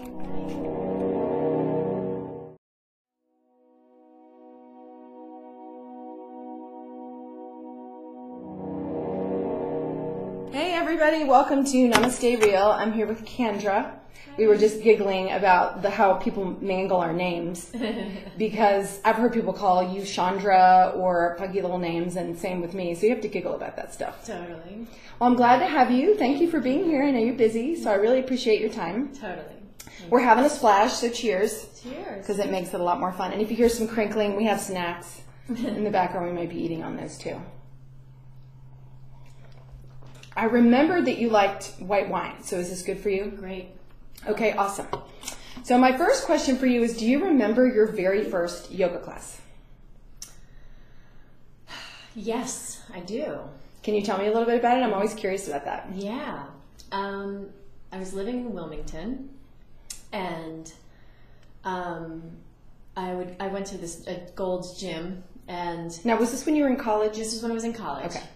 And I'll never forget because it was a day where we had some snow, which is completely rare, in Wilmington. I've never heard of it. So Yeah, yes. very rare to have any snow. I mean, it was like it barely fell. I mean, there wasn't even an inch on the ground, but everything was closed. Yeah. And so I had this day off, and I was like, I'm at the gym. I'm going to go to this yoga class and check it out. And so I went, and it blew my mind. First class, I was like, wow, what is this? Why haven't I been doing this? And I probably didn't do it again for like another 5 years for some reason, but yeah, I was blown away right away. Yeah, see, I was too. First class rocked my world. Yeah. Like blew my head off, completely blew my head off. And I've heard a lot of people, teachers, like, people that I know who did not have a great first class. And it wasn't necessarily always because of the teacher or, the style or whatever. It was just they were so unprepared for what it made them feel that they just were angry, uncomfortable, whatever. And I always find it interesting because I didn't have any of that. Yeah. I was like, oh my God, like I so love this. Yeah. I do remember going in with some resistance. Like I'm not doing anything weird. I didn't want to take my socks off. I don't know why. I just didn't want to. Yeah. So I had weird resistance, but it was still a really good experience. Yeah. Yeah. And so you waited 5 years before you went back to your next one? Pretty much. That's so funny. Isn't it? Yeah. I was totally about the weights and the running. You were a college athlete too. Yeah. So it was and I think that's what made that class blow me away is because, I've done so many different kinds of movement and, athletics and stuff. But for that, I felt strong afterwards. I felt like I got a workout, but I was so relaxed. I mean, that Shavasana, that Shavasana took me away, first one. And I was like, where the hell did I go? And so it was, but yeah, I don't know. And then I just went back to running. Yeah. You know what I mean? Yeah. Leanne talks about running outside after her first yoga class to smoke a cigarette. Because that's all she thought about the whole time. Totally. Is cannot wait for that cigarette. And Jake says the same thing. So you have to laugh about that stuff. Yeah. So I want to know, what was it like playing sports in college? Well, I mean, I only played 1 year. It was great. I was very, very fit, and I loved running and doing all the things. For the record, Kendra's still very fit. That was. I don't believe that for 1 minute. Well, you know how it is. Yes, I do. 20 years later. Yeah. I mean, she ain't what she used to be. But, anyway, so it was great. I loved being on a team. I mean, I definitely did too much drinking, partying, and that whole part of that being on a team. I failed out of college, Kendra. That tells you how much I did. Well, my dad said it was magna cum laude and fun. Yeah. Too bad you don't get a degree in that. Right. Yeah. But somehow did you? Yeah. Because I started off at a university in New Jersey, and that's where I played sports. Okay. I got into that school for field hockey. Otherwise they were like, she wasn't coming in unless she was an athlete. Right. That kind of thing. So that's how I got into that school, and I just wasn't ready. I wasn't ready for school. I wasn't ready. I wasn't prepared. High school didn't prepare me at all for that whole college thing. But just to answer your question, the field hockey was amazing. I did love it for the time that I was on the team. It was hard to go from maybe as being kind of a star athlete in high school, freshman, being in the whatever, always starting, always, and then you're in college sports and you're on the sideline, what the hell? I want to play. I'm not standing. I'm not here to stand around on the sideline. Play. So my son swam in college and kind of went through the same thing. Yeah, he was the big deal, won the state championship. And then he goes to college, and they're all big deals. Yeah. And so to be just a big deal and a bunch of big deals was a big challenge for him. Totally. And I think that's hard for everybody. I think that is one of the hardest parts about going from high school sports to college sports. Yeah. Is big dogs. Yeah. Lots of big dogs. Yeah. I love, my husband just told me my son's doing jiu-jitsu. And already, these 8-9-year-olds, the head coach of the jiu-jitsu is I just want to tell you right now, you're not a big deal. You might be a big deal at home to your parents, but when you get out in the world, you're not a big deal. And that was what it was. It was kind of like, whoa, you know? Yeah, and I do think as parents, we don't do our kids any favors when we tell them repeatedly, yeah, you're perfect. You can do anything. Yeah. There can be no challenges. You can do whatever. You know what I'm saying? I mean, I don't think you have to like squash them down, but we were really upfront with our kid. Like he wanted Division I, he wanted to swim, he wanted to go to the University of Georgia, and I was like, sweetheart, like that's just not happening. Like the times, it's so competitive, it's so crazy, and I do think it's, you know, I think it's okay to tell your kids. Yeah, I know. None of us are really a big deal at the end of the day. Right. No. I do like that. It's humbling. It is humbling. It's great, though. Yes. Yeah, it is. And so, so you ended up at UNCW. Yeah. Yeah. Via, you know, community college here, community college there. Oh, yeah. UNC Wilmington. Sister. So I failed out of Georgia with a 167. I could not make a 12:05 p.m. Psychology 101 class. How sad is that? Yeah. So I failed out, ended up at DeKalb Community College, then went and then anyway, ended up at Georgia State, and somehow got my shit together. Right. And, you know, it's funny. I used to beat myself up for that, and now I think back and I'm like, you know, I don't know that I'd trade that experience for anything, because it made me realize that failure and screwing up is not the end of the world unless you let it be. Yeah. And I don't know that we let our kids as a society, or it's like we just don't want our kids to fail, or we don't want them to have a bump in the road. You know, I can remember my dad was like, okay, well, guess what? Your free ride and college is over. So I had to get a job and help pay for the rest of it. Yeah. And it made me appreciate my college education more. Yeah. And it made me realize there was a point where all of a sudden I realized nobody was going to do it for me. Do you know what I mean? Yeah. Like I guess I was coddled in high school in a way, and you get to college, the professor doesn't care if you show up. He doesn't take attendance, he or she, whoever. And all of a sudden, and so then, ergo, I didn't go. Right. Totally. And then, guess what? Yeah. I didn't make great grades, and then all of a sudden it was like, oh, I'm here to learn. Yeah. So anyway, looking back on that, and I've been very honest with my kids about it. Yeah. You know, like, I was a huge screw up. Right. Don't follow in my footsteps unless you can really help it. Yeah. You know what I mean? Yeah. And so it's funny. I mean, I look back on that, and it made me not afraid to try things. Yes, absolutely. You know? So tell me about the first time you taught. Do you remember the first class that you taught?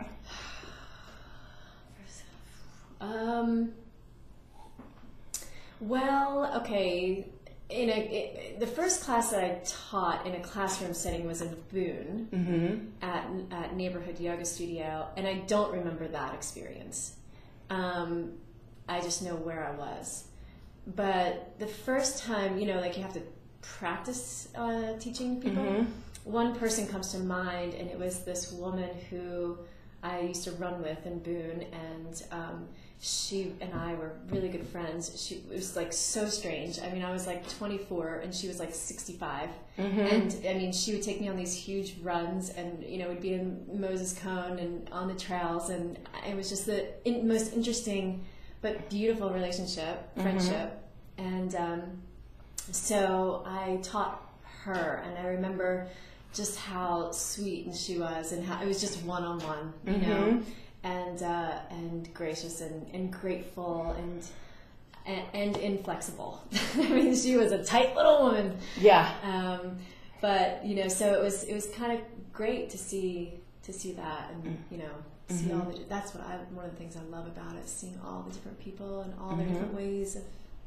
So you don't remember like awkward first teaching experiences? Nope. Oh God, I wish I didn't remember mine. Really? They're like burned in my head. Wow. Yeah, my first class, I prepared what I thought was an hour-and-a-half class, and 45 minutes in, I'd blown through everything. And I went just dead blank. And so I think I had people in Warrior One for like 10 minutes. Well, I sat there and just thought, okay, breathe, and I'm thinking, and I just couldn't, you know what I mean? We have to giggle. Luckily, it was like my neighbor and some other person I knew. It was the practice teaching, you know.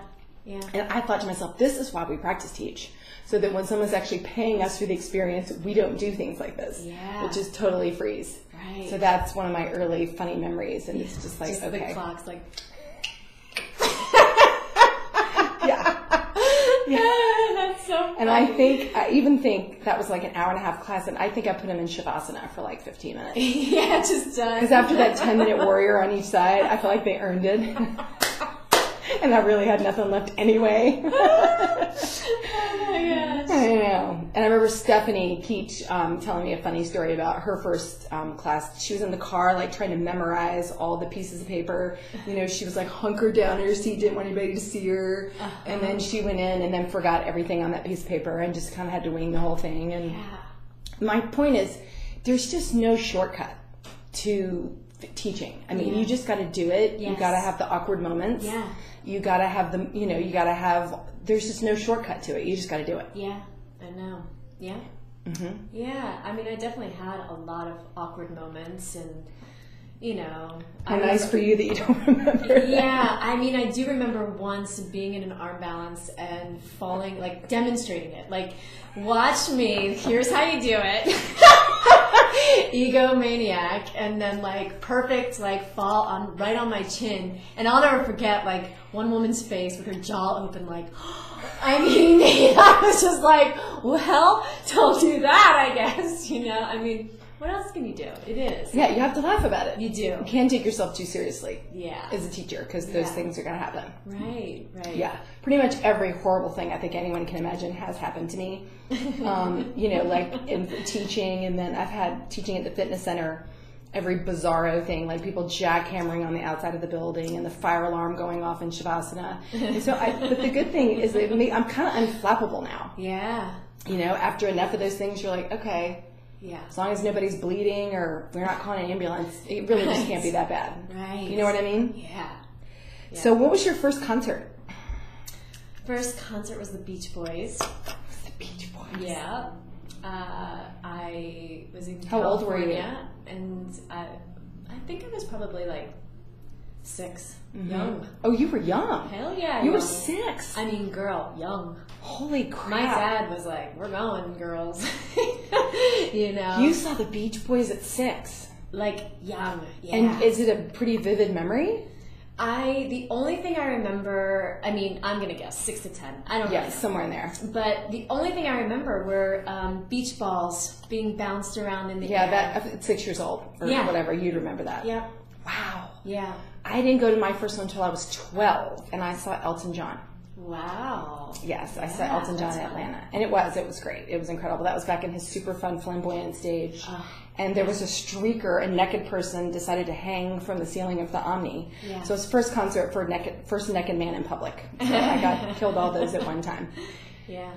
So did that kind of, I mean, is music, is that something that... Love it. Mm-hmm. Love it. I mean, when I was 12, what popped into my mind is I saw the Grateful Dead with Jerry Garcia, you know, and so, you know, it wasn't long after that he passed, well, in high school. And I'll never forget walking around and being like, what the hell is that smell?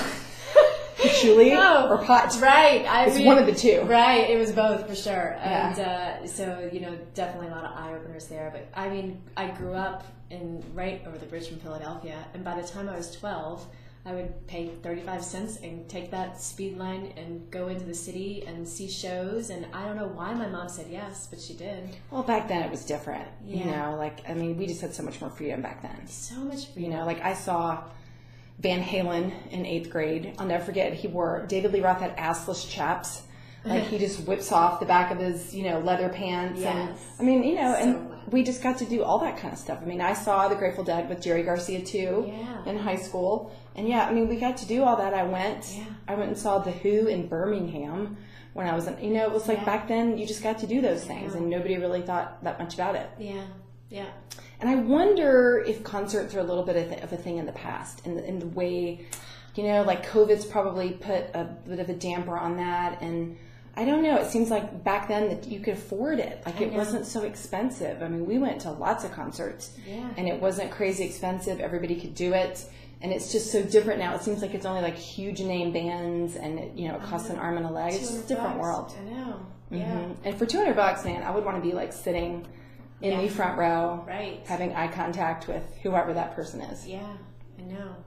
I do love shows, but there is that fear factor there too. Well, yeah, especially right now. And then I will tell you, my tolerance for loud is down. Like I prefer a more intimate, like I like the smaller venues. Yeah. Like Wilmington actually just built an outdoor venue similar to Chastain in Atlanta. And I like those where it's a little more intimate, it's not crazy big, and you're outside. Yeah, those are great. Mm-hmm. Yeah. Who did I see there? The Chastain? No, in Wilmington at that venue. Yep. And that's It's pretty new, isn't it? Yeah. Yep. I just went and saw, at Salvage Station, what is his name? Terrible names. He's phenomenal, but I looked it up. Trevor Hall. Oh, yeah. Mm-hmm. But I was scared as hell. Yeah. I mean, because of COVID. Yeah. Otherwise it would be great. Well, that's why I get claustrophobic inside. Like, I'd rather be outside anyway, like with the stars. And so, I mean, pre-COVID, I always kind of like that anyway. Yeah. So I kind of prefer being outside. Mm-hmm. And I remember going back to shows where everybody smoked. Mm-hmm. And you'd come home and you'd have to literally bathe and almost burn everything you had on. Yeah. So that part I don't miss. Right. Like that part of concerts I really won't miss. Yeah. But, I don't know. We'll see. I mean, I feel like I sound 120 right now. So what made you decide to do your 200-hour teacher training? What made you decide to do that? I was living with a girl in Boone, in Blowing Rock at the time, and she was in that training. She was in Stephanie's training. And we were working together at this restaurant, and I would just watch her. She was so disciplined. Get up. She would do her practice every day, because that was part of the program, every day. And I started taking. What year was she in? Just out of curiosity, that person that you're talking about. That would have been maybe 2004. Yeah, because that was when I got certified. That's what I'm asking. Oh, wow. There was a girl from Wilmington in that certification. Oh no, I was in Blowing Rock at the Oh, time. you were Blowing Rock. That's right. Okay. Yeah. Well, I know she's probably in there. Yeah. In there. I mean, because there was like 36 of us. Right. Yeah. That's so. Because I think that was only the second one she had done. That was early on in her Yeah. TT trainings. Yeah. Yeah. What was her name? name? Was Lauren. Okay. I don't remember her last name at this point. Okay. Well, I mean, it was like 30 years ago, so. Yeah. Yeah. So yeah. Anyway, it was really her influence, and just like starting to do more yoga classes with her. I went. There was a yoga studio with Katie, or not Katie Keys, but she owned this spa over there, and upstairs was this yoga studio, and it was like right next to this creek and waterfall, and it was amazing. And so I started doing some yoga classes with her there, and I was like, you know what, I'm doing this. My life is going to shit. I need to do something positive for myself. And so I went. And so did you go right from that 200-hour to the Ayurvedic program, or was there space? Nope, there was space. I did the 200-hour, and then I took 3 years, and then I did the 500-hour, and then there was another few years, and then Ayurveda. So what made you decide to do the Ayurvedic program? Ayurveda is something I've always been interested in, and it's always been something that has been easy to read. Like it's always been like something I can like take in, and it's just easy to take in. Yeah, see, I'm the exact opposite. It's like Ayurveda? Chinese for me. Oh, really? Yeah, the very first 200-hour program, I was like, oh yeah, I want no part of that. Yeah. And then fast forward, and now I'm obsessed with it. Yeah. But it took a while for it to take for me. I don't know. It didn't gel with me. I think I was also overwhelmed. There's a lot to take in, and I went down the anatomy and physiology rabbit hole for a while. Yeah. And then now I'm much more into it than I used to be. Yeah. And so I think that's interesting that it resonated with you right out of the gate, because it took me a while to get there. Yeah. Well, I mean, yoga took me a little while to get there. I'll never forget reading the sutras and being like, what the hell is this? What are you talking about? Yeah, the Bhagavad Gita, it's like, geez. Yeah.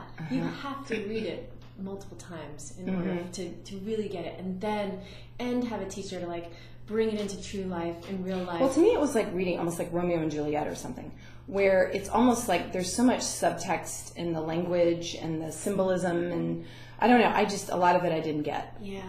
At the time, and there's layers to it. I mean, I'm sure I could have somebody explain it to me now, and there'd be another thing that I just didn't catch and didn't get. Yeah.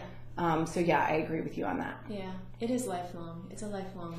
I don't know how anybody ever gets bored with it. Yeah.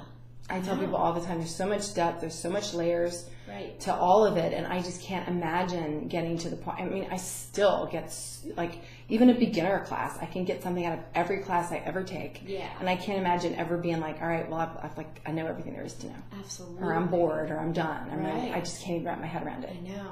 And I can't wrap my head around how people survive without it. I know. Yeah. Same. Yeah. I mean, I couldn't. Yeah. I was So. drowning beforehand. Drowning. Yeah. Yep. Sure. Mm-hmm. And how old were you when you got your 200-hour certification? Do you remember? Oh, how old was I? 20s. It 20s. sounds like. Yeah. Yeah. See, I was 30s. I was in my mid 30s, and I had two toddlers. Yeah. So that was interesting. Yeah, I bet. That's a lot. It was. And I think that's why I had lost some brain cells with both births. So perhaps that's why the Ayurveda just didn't sink in, is because I could literally only take in so much. Yeah. I remember at one point talking to Stephanie, and like I couldn't even I was such a zombie, and we both started laughing because she had kids the same age, and she was like, look, I know. Yeah. I totally get it. Yeah. And I was like, I'm like literally trying my absolute hardest to show up with the little brain cells I have left. Right. You know? Yeah. I read somewhere that you lose intellect with every kid. Yeah. So imagine people have 4 kids. Yeah. I mean, do they even know what day it is? I know. Yeah, I mean, I'm definitely grateful that stuff came pre-kids and pre-marriage. I mean, it really, I feel like that stuff shaped me for that.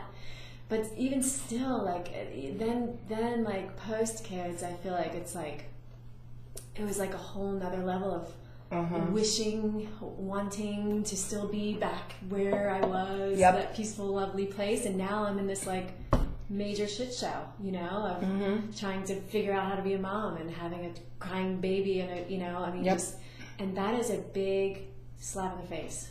Yeah. To go from peaceful 20, doing whatever the hell I want, doing yoga for 2 hours a day. I mean, meditating every day, feeling like I got this. Yeah. It's the shock of your life, isn't it? Shock of your life. Nothing prepares you for it. Nothing. Yeah. I was like, I babysat all the time. I got, you know what I mean? I have friends who have babies. Like, I totally have this. Yeah. And I will never forget, like, the utter 24/7 shock of it. Like, I don't get to give them back. Yeah. You know what I mean? No. Like, I don't get to go, I'm going to go home now. Here. I know. Yeah, nothing prepares you for that. And I will say that I think that's what drove me back to yoga. I took a little break with my kids. And there was a point when, after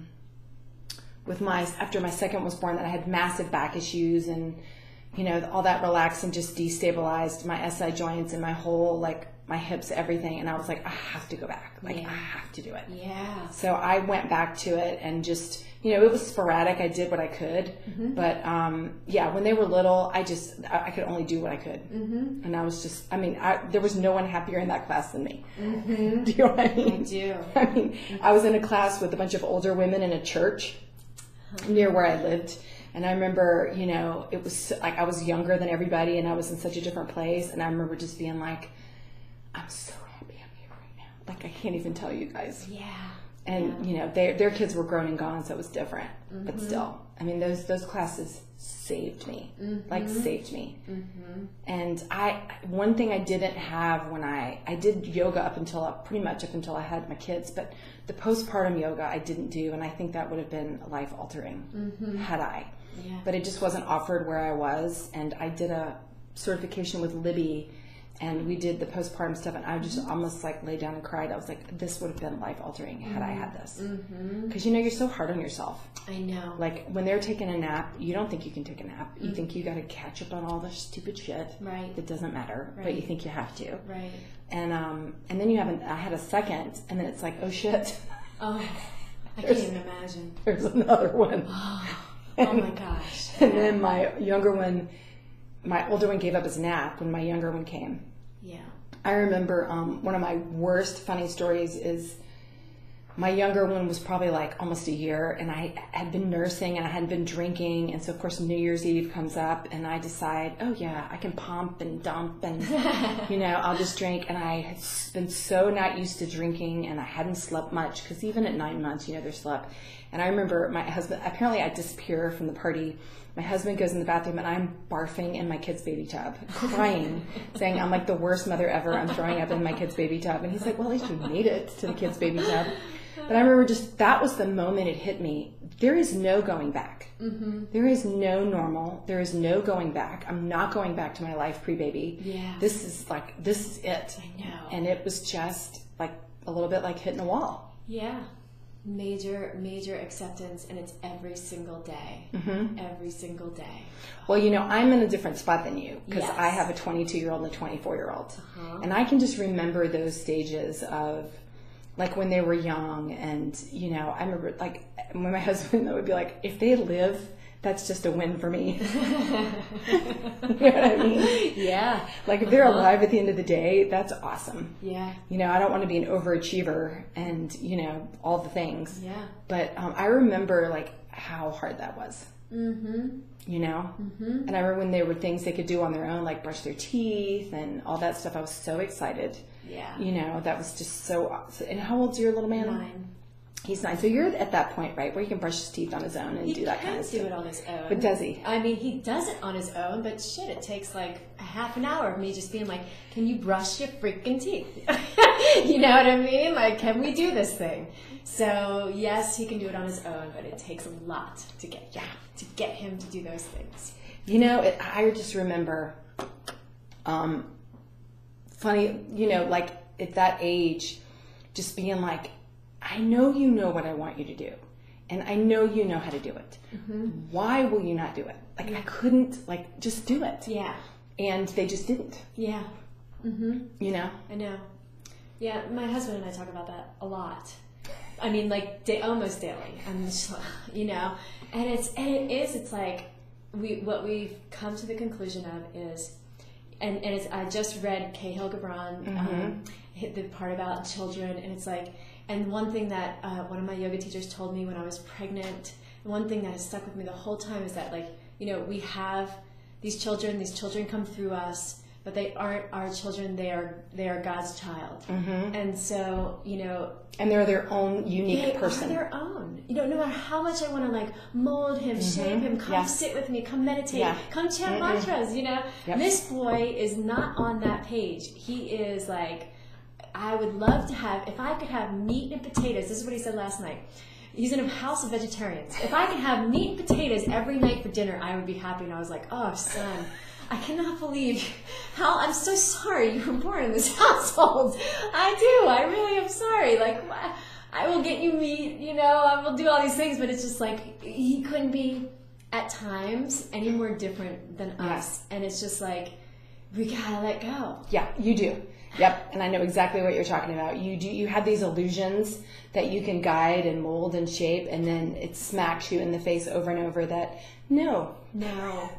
There is another agenda there. Who's being molded and shaped? Yeah, right. Which direction is that going in? You know what I mean? Yeah. Yeah, I do know what you mean. And I don't know. I mean,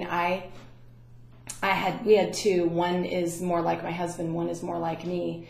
And they say you butt heads with the one that's the most like you. Yes. And that is absolutely true in our family. Yeah. And it's like, okay, I know I'm supposed to be learning something from this. What is this lesson? Big fat mirror. Big fat mirror. My mother has said to me over and over again, I'm so happy that you had someone like yourself. I've already told my son, I'm like, I hope you have a child like you. Yeah, and you know what chances are he will. I know. Or like you. Yes, I mean, exactly. that's the cycle of how that goes. Yeah. Is, because my mother was a girly girl, all about the jewelry, and she had me, and I could have cared less about any of that. So yes, it almost seems like you're just kind of due to have somebody completely different from you. Yeah. Yeah. And you do have to let go of that to some extent. I mean, it's hard. Yeah. I mean, I would do yoga with my kids when they were little, and when they were old enough to not care. I mean, I could have duct taped them to the chair and they still wouldn't have done it. Yeah. Mm-hmm. And then ironically, they get on the swim team and they're doing yoga on the swim team. Oh. And, It'll come back around. Yeah, sort of, but I mean, Yeah. it is what it is. It is what it is. You know? I do. Mm-hmm. Yeah. And it's such an interesting journey, and I'm at the point now where like my kids are getting married. And so I'm thinking like grandbabies, like what's that going to be like? And then I can give them back Kendra, which is going to be just the best part. I know. Is I can turn around and say, awesome, here you go. Yeah. I've heard that's the best part. I think that would be phenomenal. I don't know, but I'll let you know. Yeah. Mm-hmm. So if you could have any superpower, what would it be? Invisibility. Really? Yeah. Okay. Yeah. Well, and to fly. Mine is flying. Yeah. Totally I mean, flying. I gotta be Superwoman though. Like, you know, like I totally want to fly in my invisible jet. All right, you overachiever. You have more than one. I do. Okay, that's funny. Yeah. Yeah, I've heard some really fun, interesting, answers to that, and I do find it kind of fun. Mm-hmm. So if there were any person, alive or dead, that you could take a yoga class from, who would it be? Oh. So we're talking yoga teachers or like teachers or Any yoga teacher that is no longer alive, or any yoga teacher on planet Earth. okay. Like anyone. And you can even name more than one. I'd like to see what Babaji's got to say. Okay. Yeah, that's going way back. Uh-huh. For sure, just sitting next to him would be kind of cool. Uh-huh. Yeah, mine's probably Krishnamacharya or Desikachar. Uh-huh. Yeah, yeah. Mm-hmm. Gosh, that was like, I think that was the first book, like Health, Healing, and Beyond. Is that book about the history of him, or? It's something like that. I don't know if Yeah. that's exactly right, but it's Yeah. something like that. Yeah. That was an eye-opening book, whatever that was. Mm-hmm. I feel like he's in that book and the history of it. Mm-hmm. But yeah, my husband and I have gotten initiated into this Kriya lineage, and for some reason, like I see Babaji, a photo of Babaji, I just feel like he's so stoic and.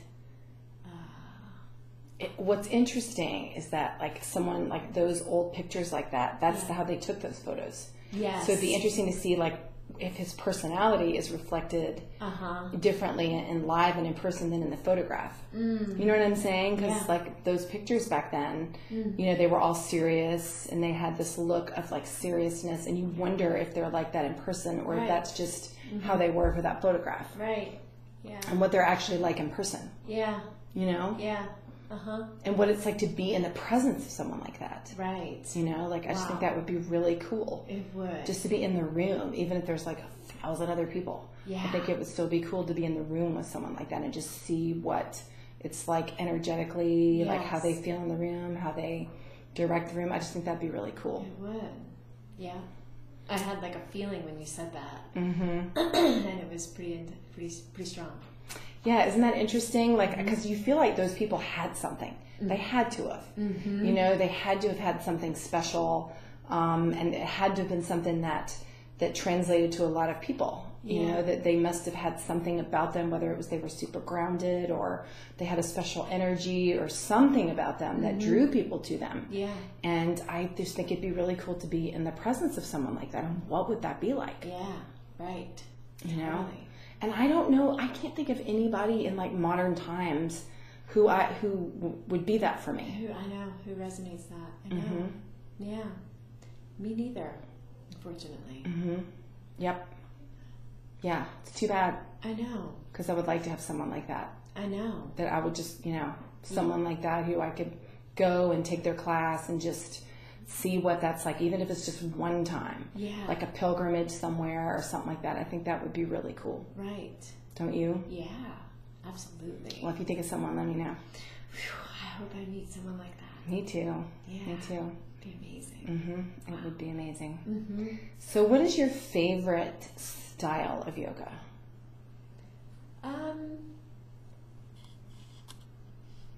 I guess I like the flow. I like breathing and moving. I'm a mover. Me too. So, you know, for me, I need the movement in order to get to stillness. I do too. Yeah. Flow and yin is my sweet spot. Yes. I can't just do yin. Right. It's a little torturous for me. I know. Yes. And so to me, the movement and then the stillness I'm with you. I have to move, I have to get it out, and then I can be still. Yeah. So I'm right there with you. Yeah, definitely. And it's interesting, Leanne and I were talking about how Ash fell in this area because a lot of us are babies of AYC. And that to me, there is a flavor of mixed level flow that came out of the Asheville Yoga Center. Yeah. And Leanne and I talk about all the time that's like our cocaine. I know, for sure. We Jones for that. Yes. Like we want that, we have to have it, and it's just one of those things that, I don't know, it's just a certain flavor of a mixed level flow that came out of all of those teachers like Stephanie and Shayla and all those people that I still crave that. I know. I can't imagine ever not wanting that because it's like coming home almost in a way. Do you know what I mean? Right. It's like coming back to mom and dad or coming back to the lineage that I, first started with. Yeah. And that's always going to hold a special place in my heart. Totally. Me too.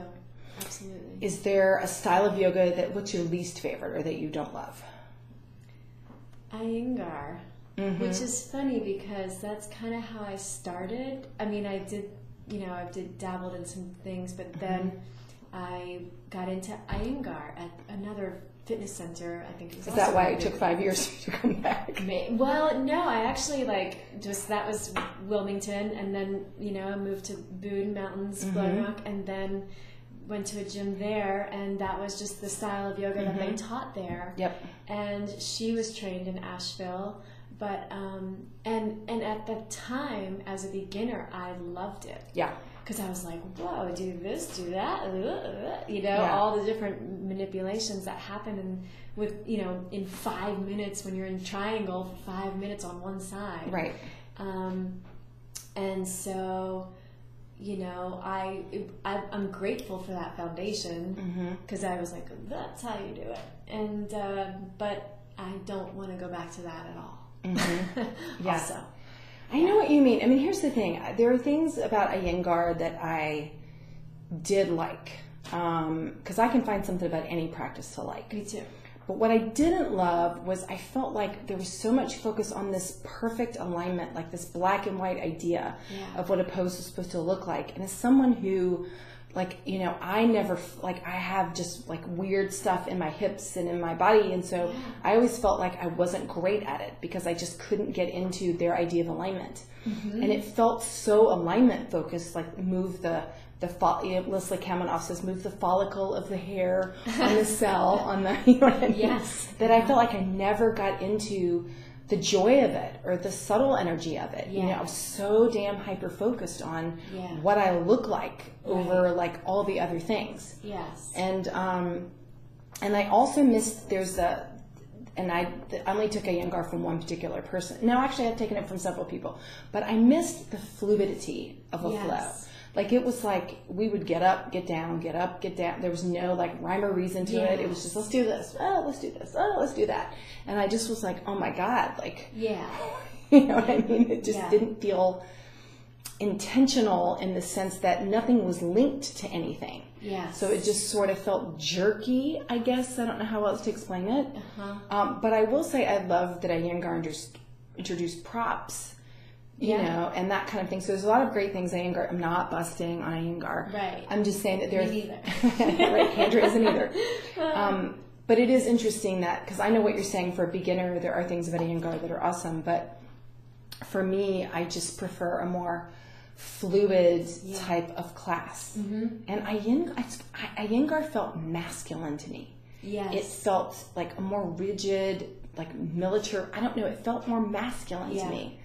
And the flow, and not that I have a problem with holding poses, and I get what, but I liked the feminine, fluid softness of a flow. It felt less rigid to me. I don't know how else to explain it. Does that make sense? Yeah, 100%. Yeah. I mean, he was a man, and he only taught men, for many, many years. Yeah, so that explains that. That explains that. And, I don't know why we're basing all of our alignment cues on one man's body. Right. I mean, I don't really understand that exactly. So do you have a really funny story of something really funny or awkward happening in one of your yoga classes? Funny story? You don't have to name names. Yeah. I don't. What about you yourself taking a class versus, or teaching a class? Anything funny happening in a class? my memory sucks. Okay, so I mean, if something funny happens, like I'll laugh like hell in the moment, and then it's gone. And then it's gone. So nothing's coming to mind. Okay. Yeah. Mm-hmm. So you just let it go. I let it go. Yeah. Well, there's nothing wrong with that. Giggle and move on. I don't know. Yeah. Well, it's funny. I'm putting you on the spot a little bit, which Yeah. probably doesn't help. So, what's your favorite place you've ever been to?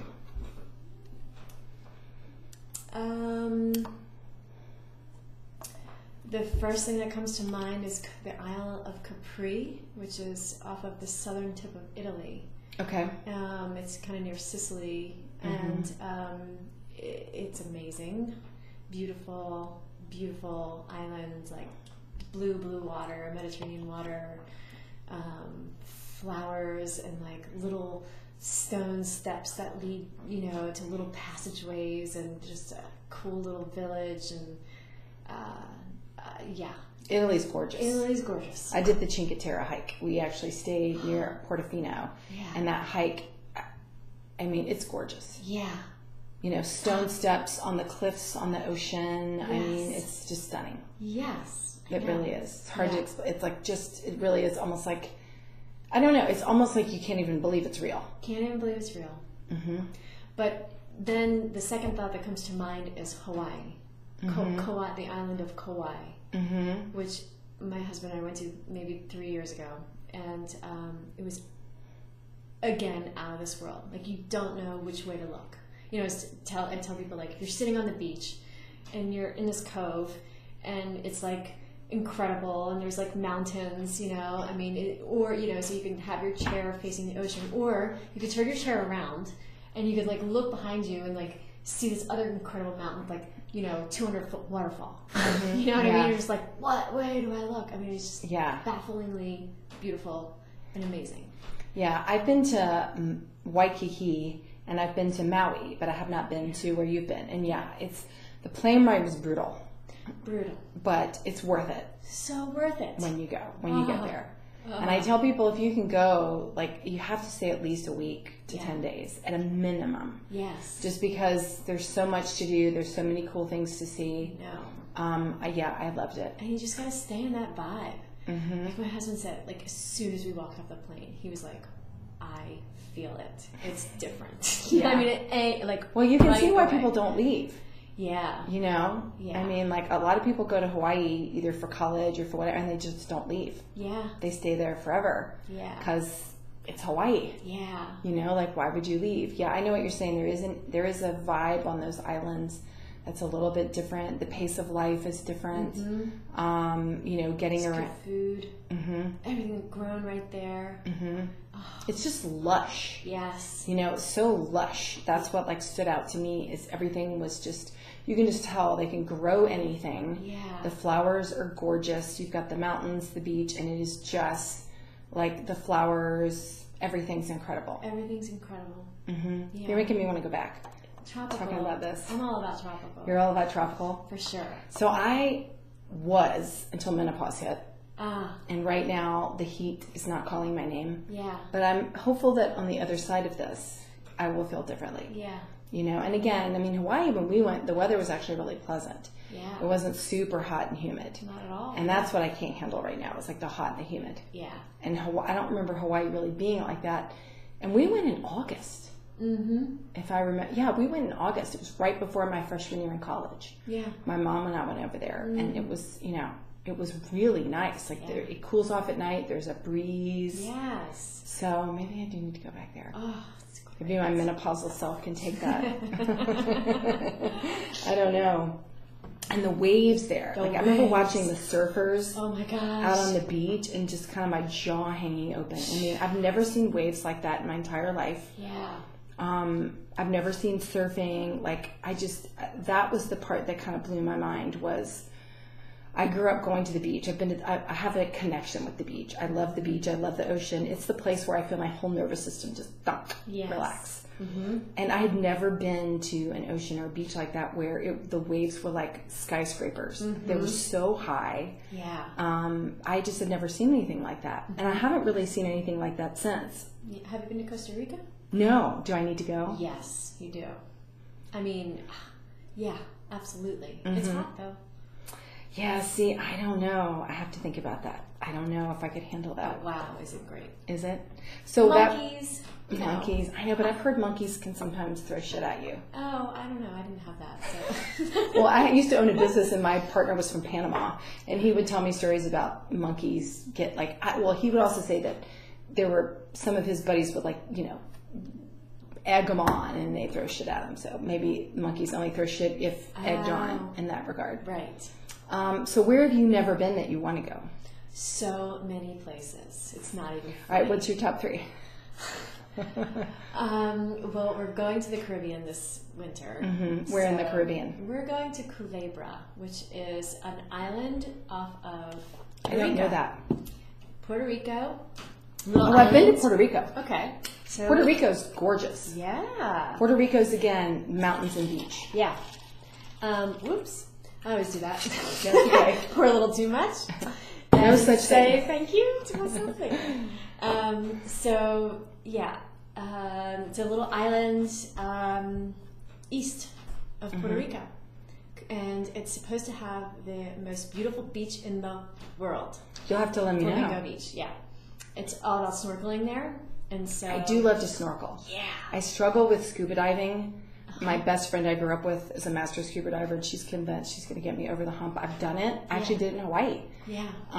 But I prefer snorkeling, Yeah. if I'm being honest, To surfing. to scuba diving. Oh, scuba diving. Yeah. Scuba diving, maybe I said surfing. I meant scuba diving. Okay. So scuba diving, I don't know, there's something a little, the whole oxygen tank, Yes. claustrophobia thing just disturbs me a little bit. But the snorkel, I at least can always go up for air. Yeah. It's very different. So I love snorkeling. Me too. Yes. I love it too. I love being a part of that world under there. Yeah, it feels almost like you're, I don't know, it's like, it feels like you're in another world. You know what I'm saying? And you're like peeking in, like almost like eavesdropping or sneaking in and looking on some world. And I love that.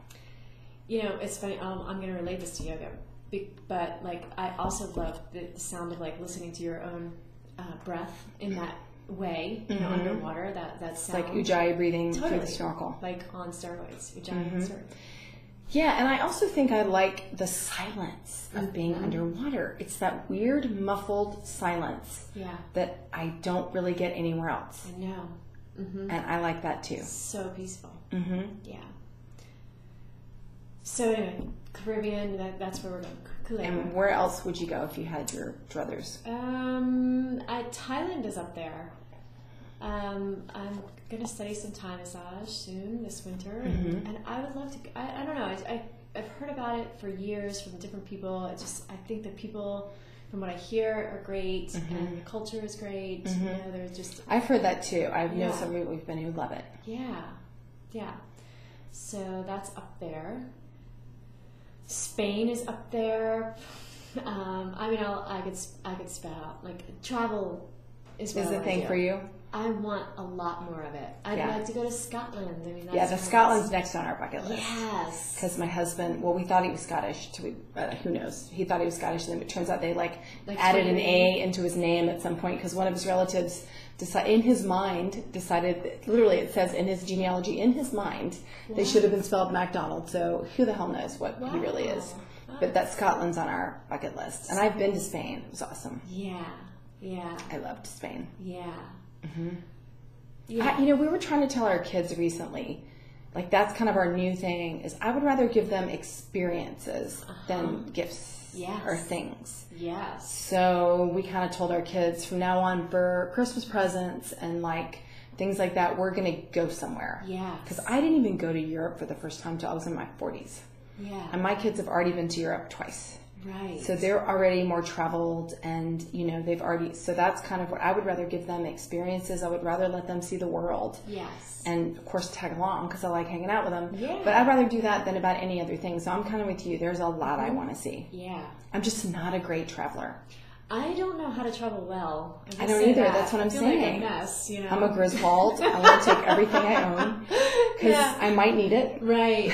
I know. Yeah. And then half the shit I don't use, but it's like in my mind, I think I need it. Yeah.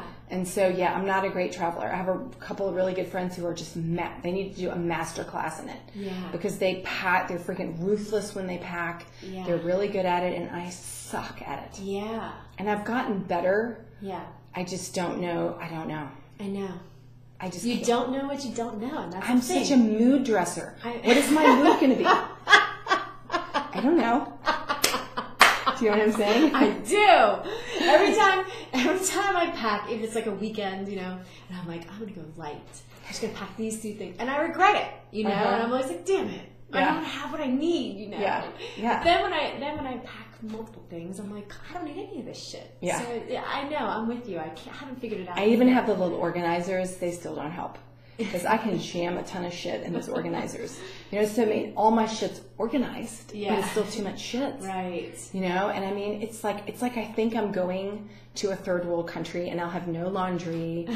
I'll never be able to get anything ever again. And so there's an art form to that. I just haven't figured out what it is. Yeah.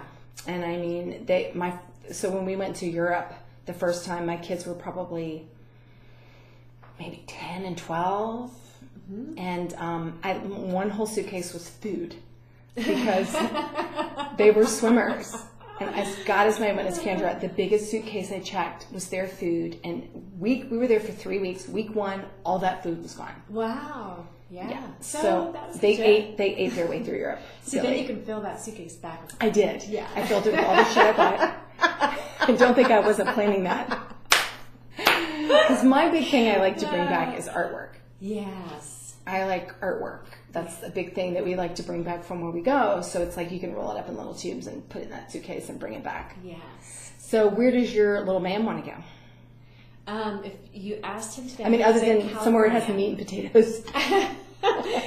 California is on the top of his list. So that's interesting. That was on the top of my son's list when he graduated from college. Before, he was right in the middle of COVID, so I couldn't take him anywhere. I said, if you could go anywhere, where'd you go? He said, California. Same thing. Yeah. Mm-hmm. And we were going to take him. Yeah. And then we had to punt because I don't want to go to California in the middle of COVID. I know. We did too. We were on that same train. We were about to go. But so California. Yeah. Wonder why. We've talked about the redwood forest since he was young. I think that sounds magical to him, and it is magical. San Francisco, he's into cities. Yeah. So he like wants to go to LA. I'm like, oh, LA. I mean, I'll go, but okay. Yeah, but when they're like, my son wants to go to New York, and he wants cities too. Yeah. I think they think that's where it's happening. That's what's up. I think my kids think the worst thing they can think of is being stuck in the country with me. Right. Like, okay, great, a tree. Yeah. I know. Because when we went to Europe, that's one of the smart things I did was I wasn't in cities, but I was in small cities. Yeah. So they had something to do, so they didn't cannibalize each other and drive me insane. So we kind of tried to thread the needle. Like we went through Paris, but then we hit some other smaller places. Yeah. So it's kind of like, can we see some little cities and maybe a little bit of big city, but maybe not such huge stuff. Right. Okay, so what's your favorite childhood comfort food? Oh, definitely I would say hamburgers. Cheeseburgers. Something. Yeah. Mm-hmm. Yeah. Mine's grilled cheese. Yeah. Yeah. That was what I got when I was sick. Uh-huh. So I have a thing for grilled cheese. Yeah. And then chicken noodle soup. Yeah. Probably both of those. I think if you asked my mom, she would say any food. I was happy with snacks. Like, I was one of it's like a dog, who's motivated by treats. I was motivated by food and snacks. It's like, it's the best thing, And so if you can just put your kid down with like a bunch of snacks and they're happy. That's hilarious. My memory is I was super freaking picky. So I was a nightmare. Mm-hmm. I mean, I can remember because I grew up picky, and so I remember I thought the way my mom made it was the only way it should be made. Yeah. So my mom, one of the funniest things was my husband and I were together early on, and I made him tuna fish. And my mom makes tuna fish with a shit ton of lemon pepper and dill pickle. So it is like your sodium intake for the entire year. So he takes a bite and he's like, And I was like, what? You don't like it? And he's like, sort of. He's trying to lie. And I can see he's a horrible liar. Yeah. And I'm like, what? And he's like, it's just too salty. I was like, it is not too salty. And he's like, it is. And so it's funny. In my mind, that's how tuna fish was supposed to be. Wow, yeah. So, I mean, I thought however she made it was just right, and everyone else was wrong. Yeah. So one of the best things I ever did was I got a job in the food industry. I got a job waiting tables. Yeah. And that just drop kicked me so far out of my picky ass weird self. Yeah. Because I was such a freako about everything. Yeah. You know, we'd go through the drive-through McDonald's as a treat, and I'd make my dad scrape every molecule of my condiment off of my cheeseburger. I mean, I feel like I need to apologize to my dad now because I was a fucking nightmare. And, you know, and getting in the food industry, that really, and it was not because the more my parents tried to get me to eat different stuff, the more stubborn I was about it. Because food's a control issue, right? Yeah. So, I mean, I was like, I may not be able to control a lot, but I can damn sure control what goes in my mouth. And so that was the battle I was willing to fall on the sword for. Yeah. And then when I got in the restaurant business, I started trying different stuff, and then I was like, okay. Yeah. Wait a minute. Maybe some of these foods are not that bad. Yeah. So I wish I had been a less picky eater as a kid, but we are who we are. We are who we are. Aren't we? Yeah, that's it. So who inspires you? Oh, I mean, a lot of people. My mom, she's super sweet and just a good person, just a good person. You know what I mean? Just look up to her. She's my hero, for sure. My husband, who's way more of a yoga teacher than I would ever be. In what way? He's just knows it, reads it, lives it, breathes it. He's all of it. I mean, he gives me the reminders. It pisses me off too, you know. Yeah, because nobody likes somebody calling you on your shit. Right, you know. I mean, it's great, but I'm like, I know, you know, whatever. But yeah, he's an amazing man to witness. To witness his life is such a treat. It's such a treat. And what about as a father? Amazing. I mean, we all have our moments. We all have our... Sure. Of course, right? He's human. But so hands-on, so great, so present, so, calm, so wants to role model the way. And I think for boys, having the dad present and engaged is important because it's not there's a different relationship, I think, with mothers and sons than there is with sons and dads. Yeah. You know, and so I think having, a strong paternal presence for a boy is really important. Yeah, it is. And he's fun. You know? Yeah. Yeah. He's fun. He likes to play. Yeah, well, all dads do. Yeah. I can remember my husband used to work in the basement, and I would go down to do laundry, and I'd been with the kids all day, and I would come upstairs with a bag of laundry, and I'd grumpy, and I would slam the door, and they'd be like, "Dad, is that you?" And I'd be like, "Wow, it's money!" He's still working. It made me so mad because I'd been with him all day, and I'd been in the weeds with him, and then he would come in like the hero, the fun guy. You know what I mean? And I'd just be like, "Fine, go see Fun Dad." Yeah. Grumpy mom is going outside with a glass of wine and just don't even look at me. Right. That's so funny. Yeah, and it's so true. So yes, he was Captain Fun. Yeah. And, I mean, not that he wasn't. He was willing to put the hammer down when he needed to be. Yeah. But I know what you're saying. My husband it's funny when you talk about I never thought of it until you presented it that way. But my husband is a good yoga teacher in a different way. My kids, he was into Star Wars.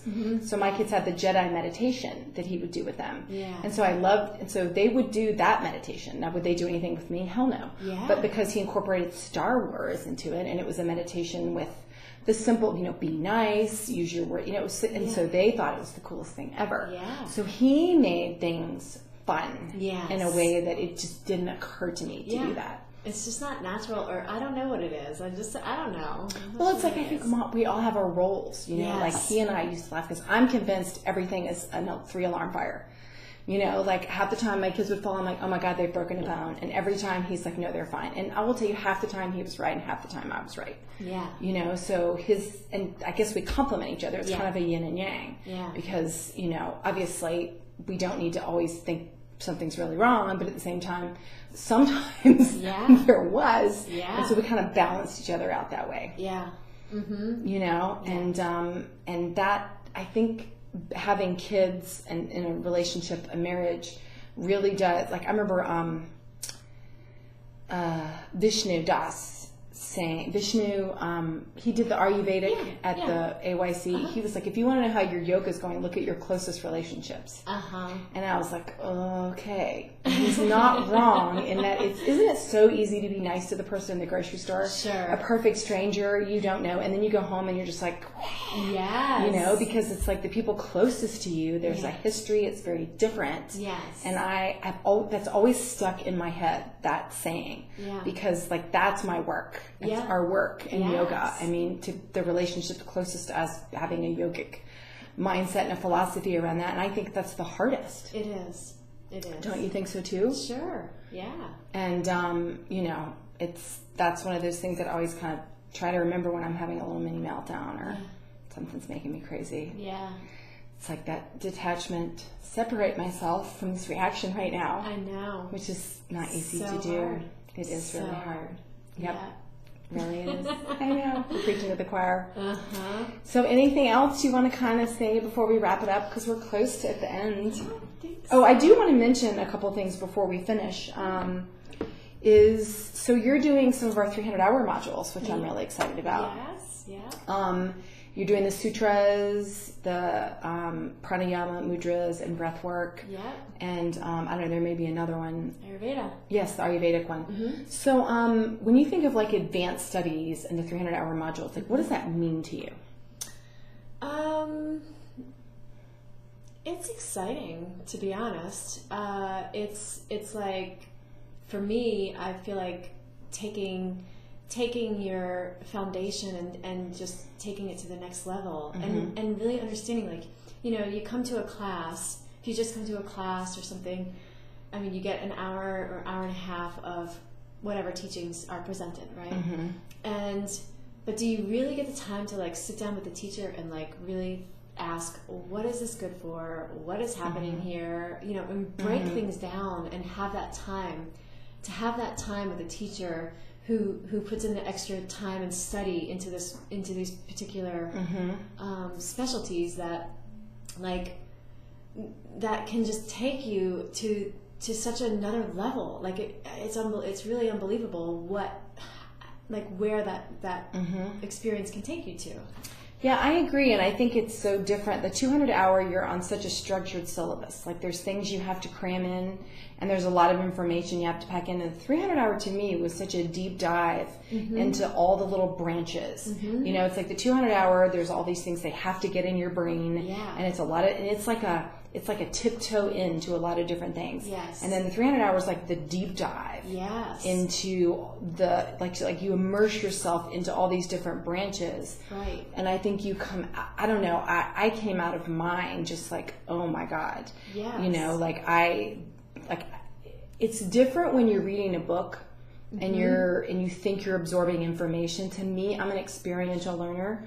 So reading books and all that serves a purpose. I'm not saying it doesn't, but there's something different about an immersive workshop where you're in there with someone who has knowledge and you get to interact. Yeah. You get to ask questions. You're in there with other people, and then you get to it's just different. Yeah, it is. Completely different. Yeah. It is. It's really different. And I think having a smaller group, you know, also is nice. Like my 200-hour was, I don't know, like 36 people. And then my 300-hour classes were huge. Wow. I mean, they were really big. And so I think, you don't ask as many questions. Yes. Because then you feel like, oh, I'm going to be that person, you know, and there just doesn't feel like, I don't know.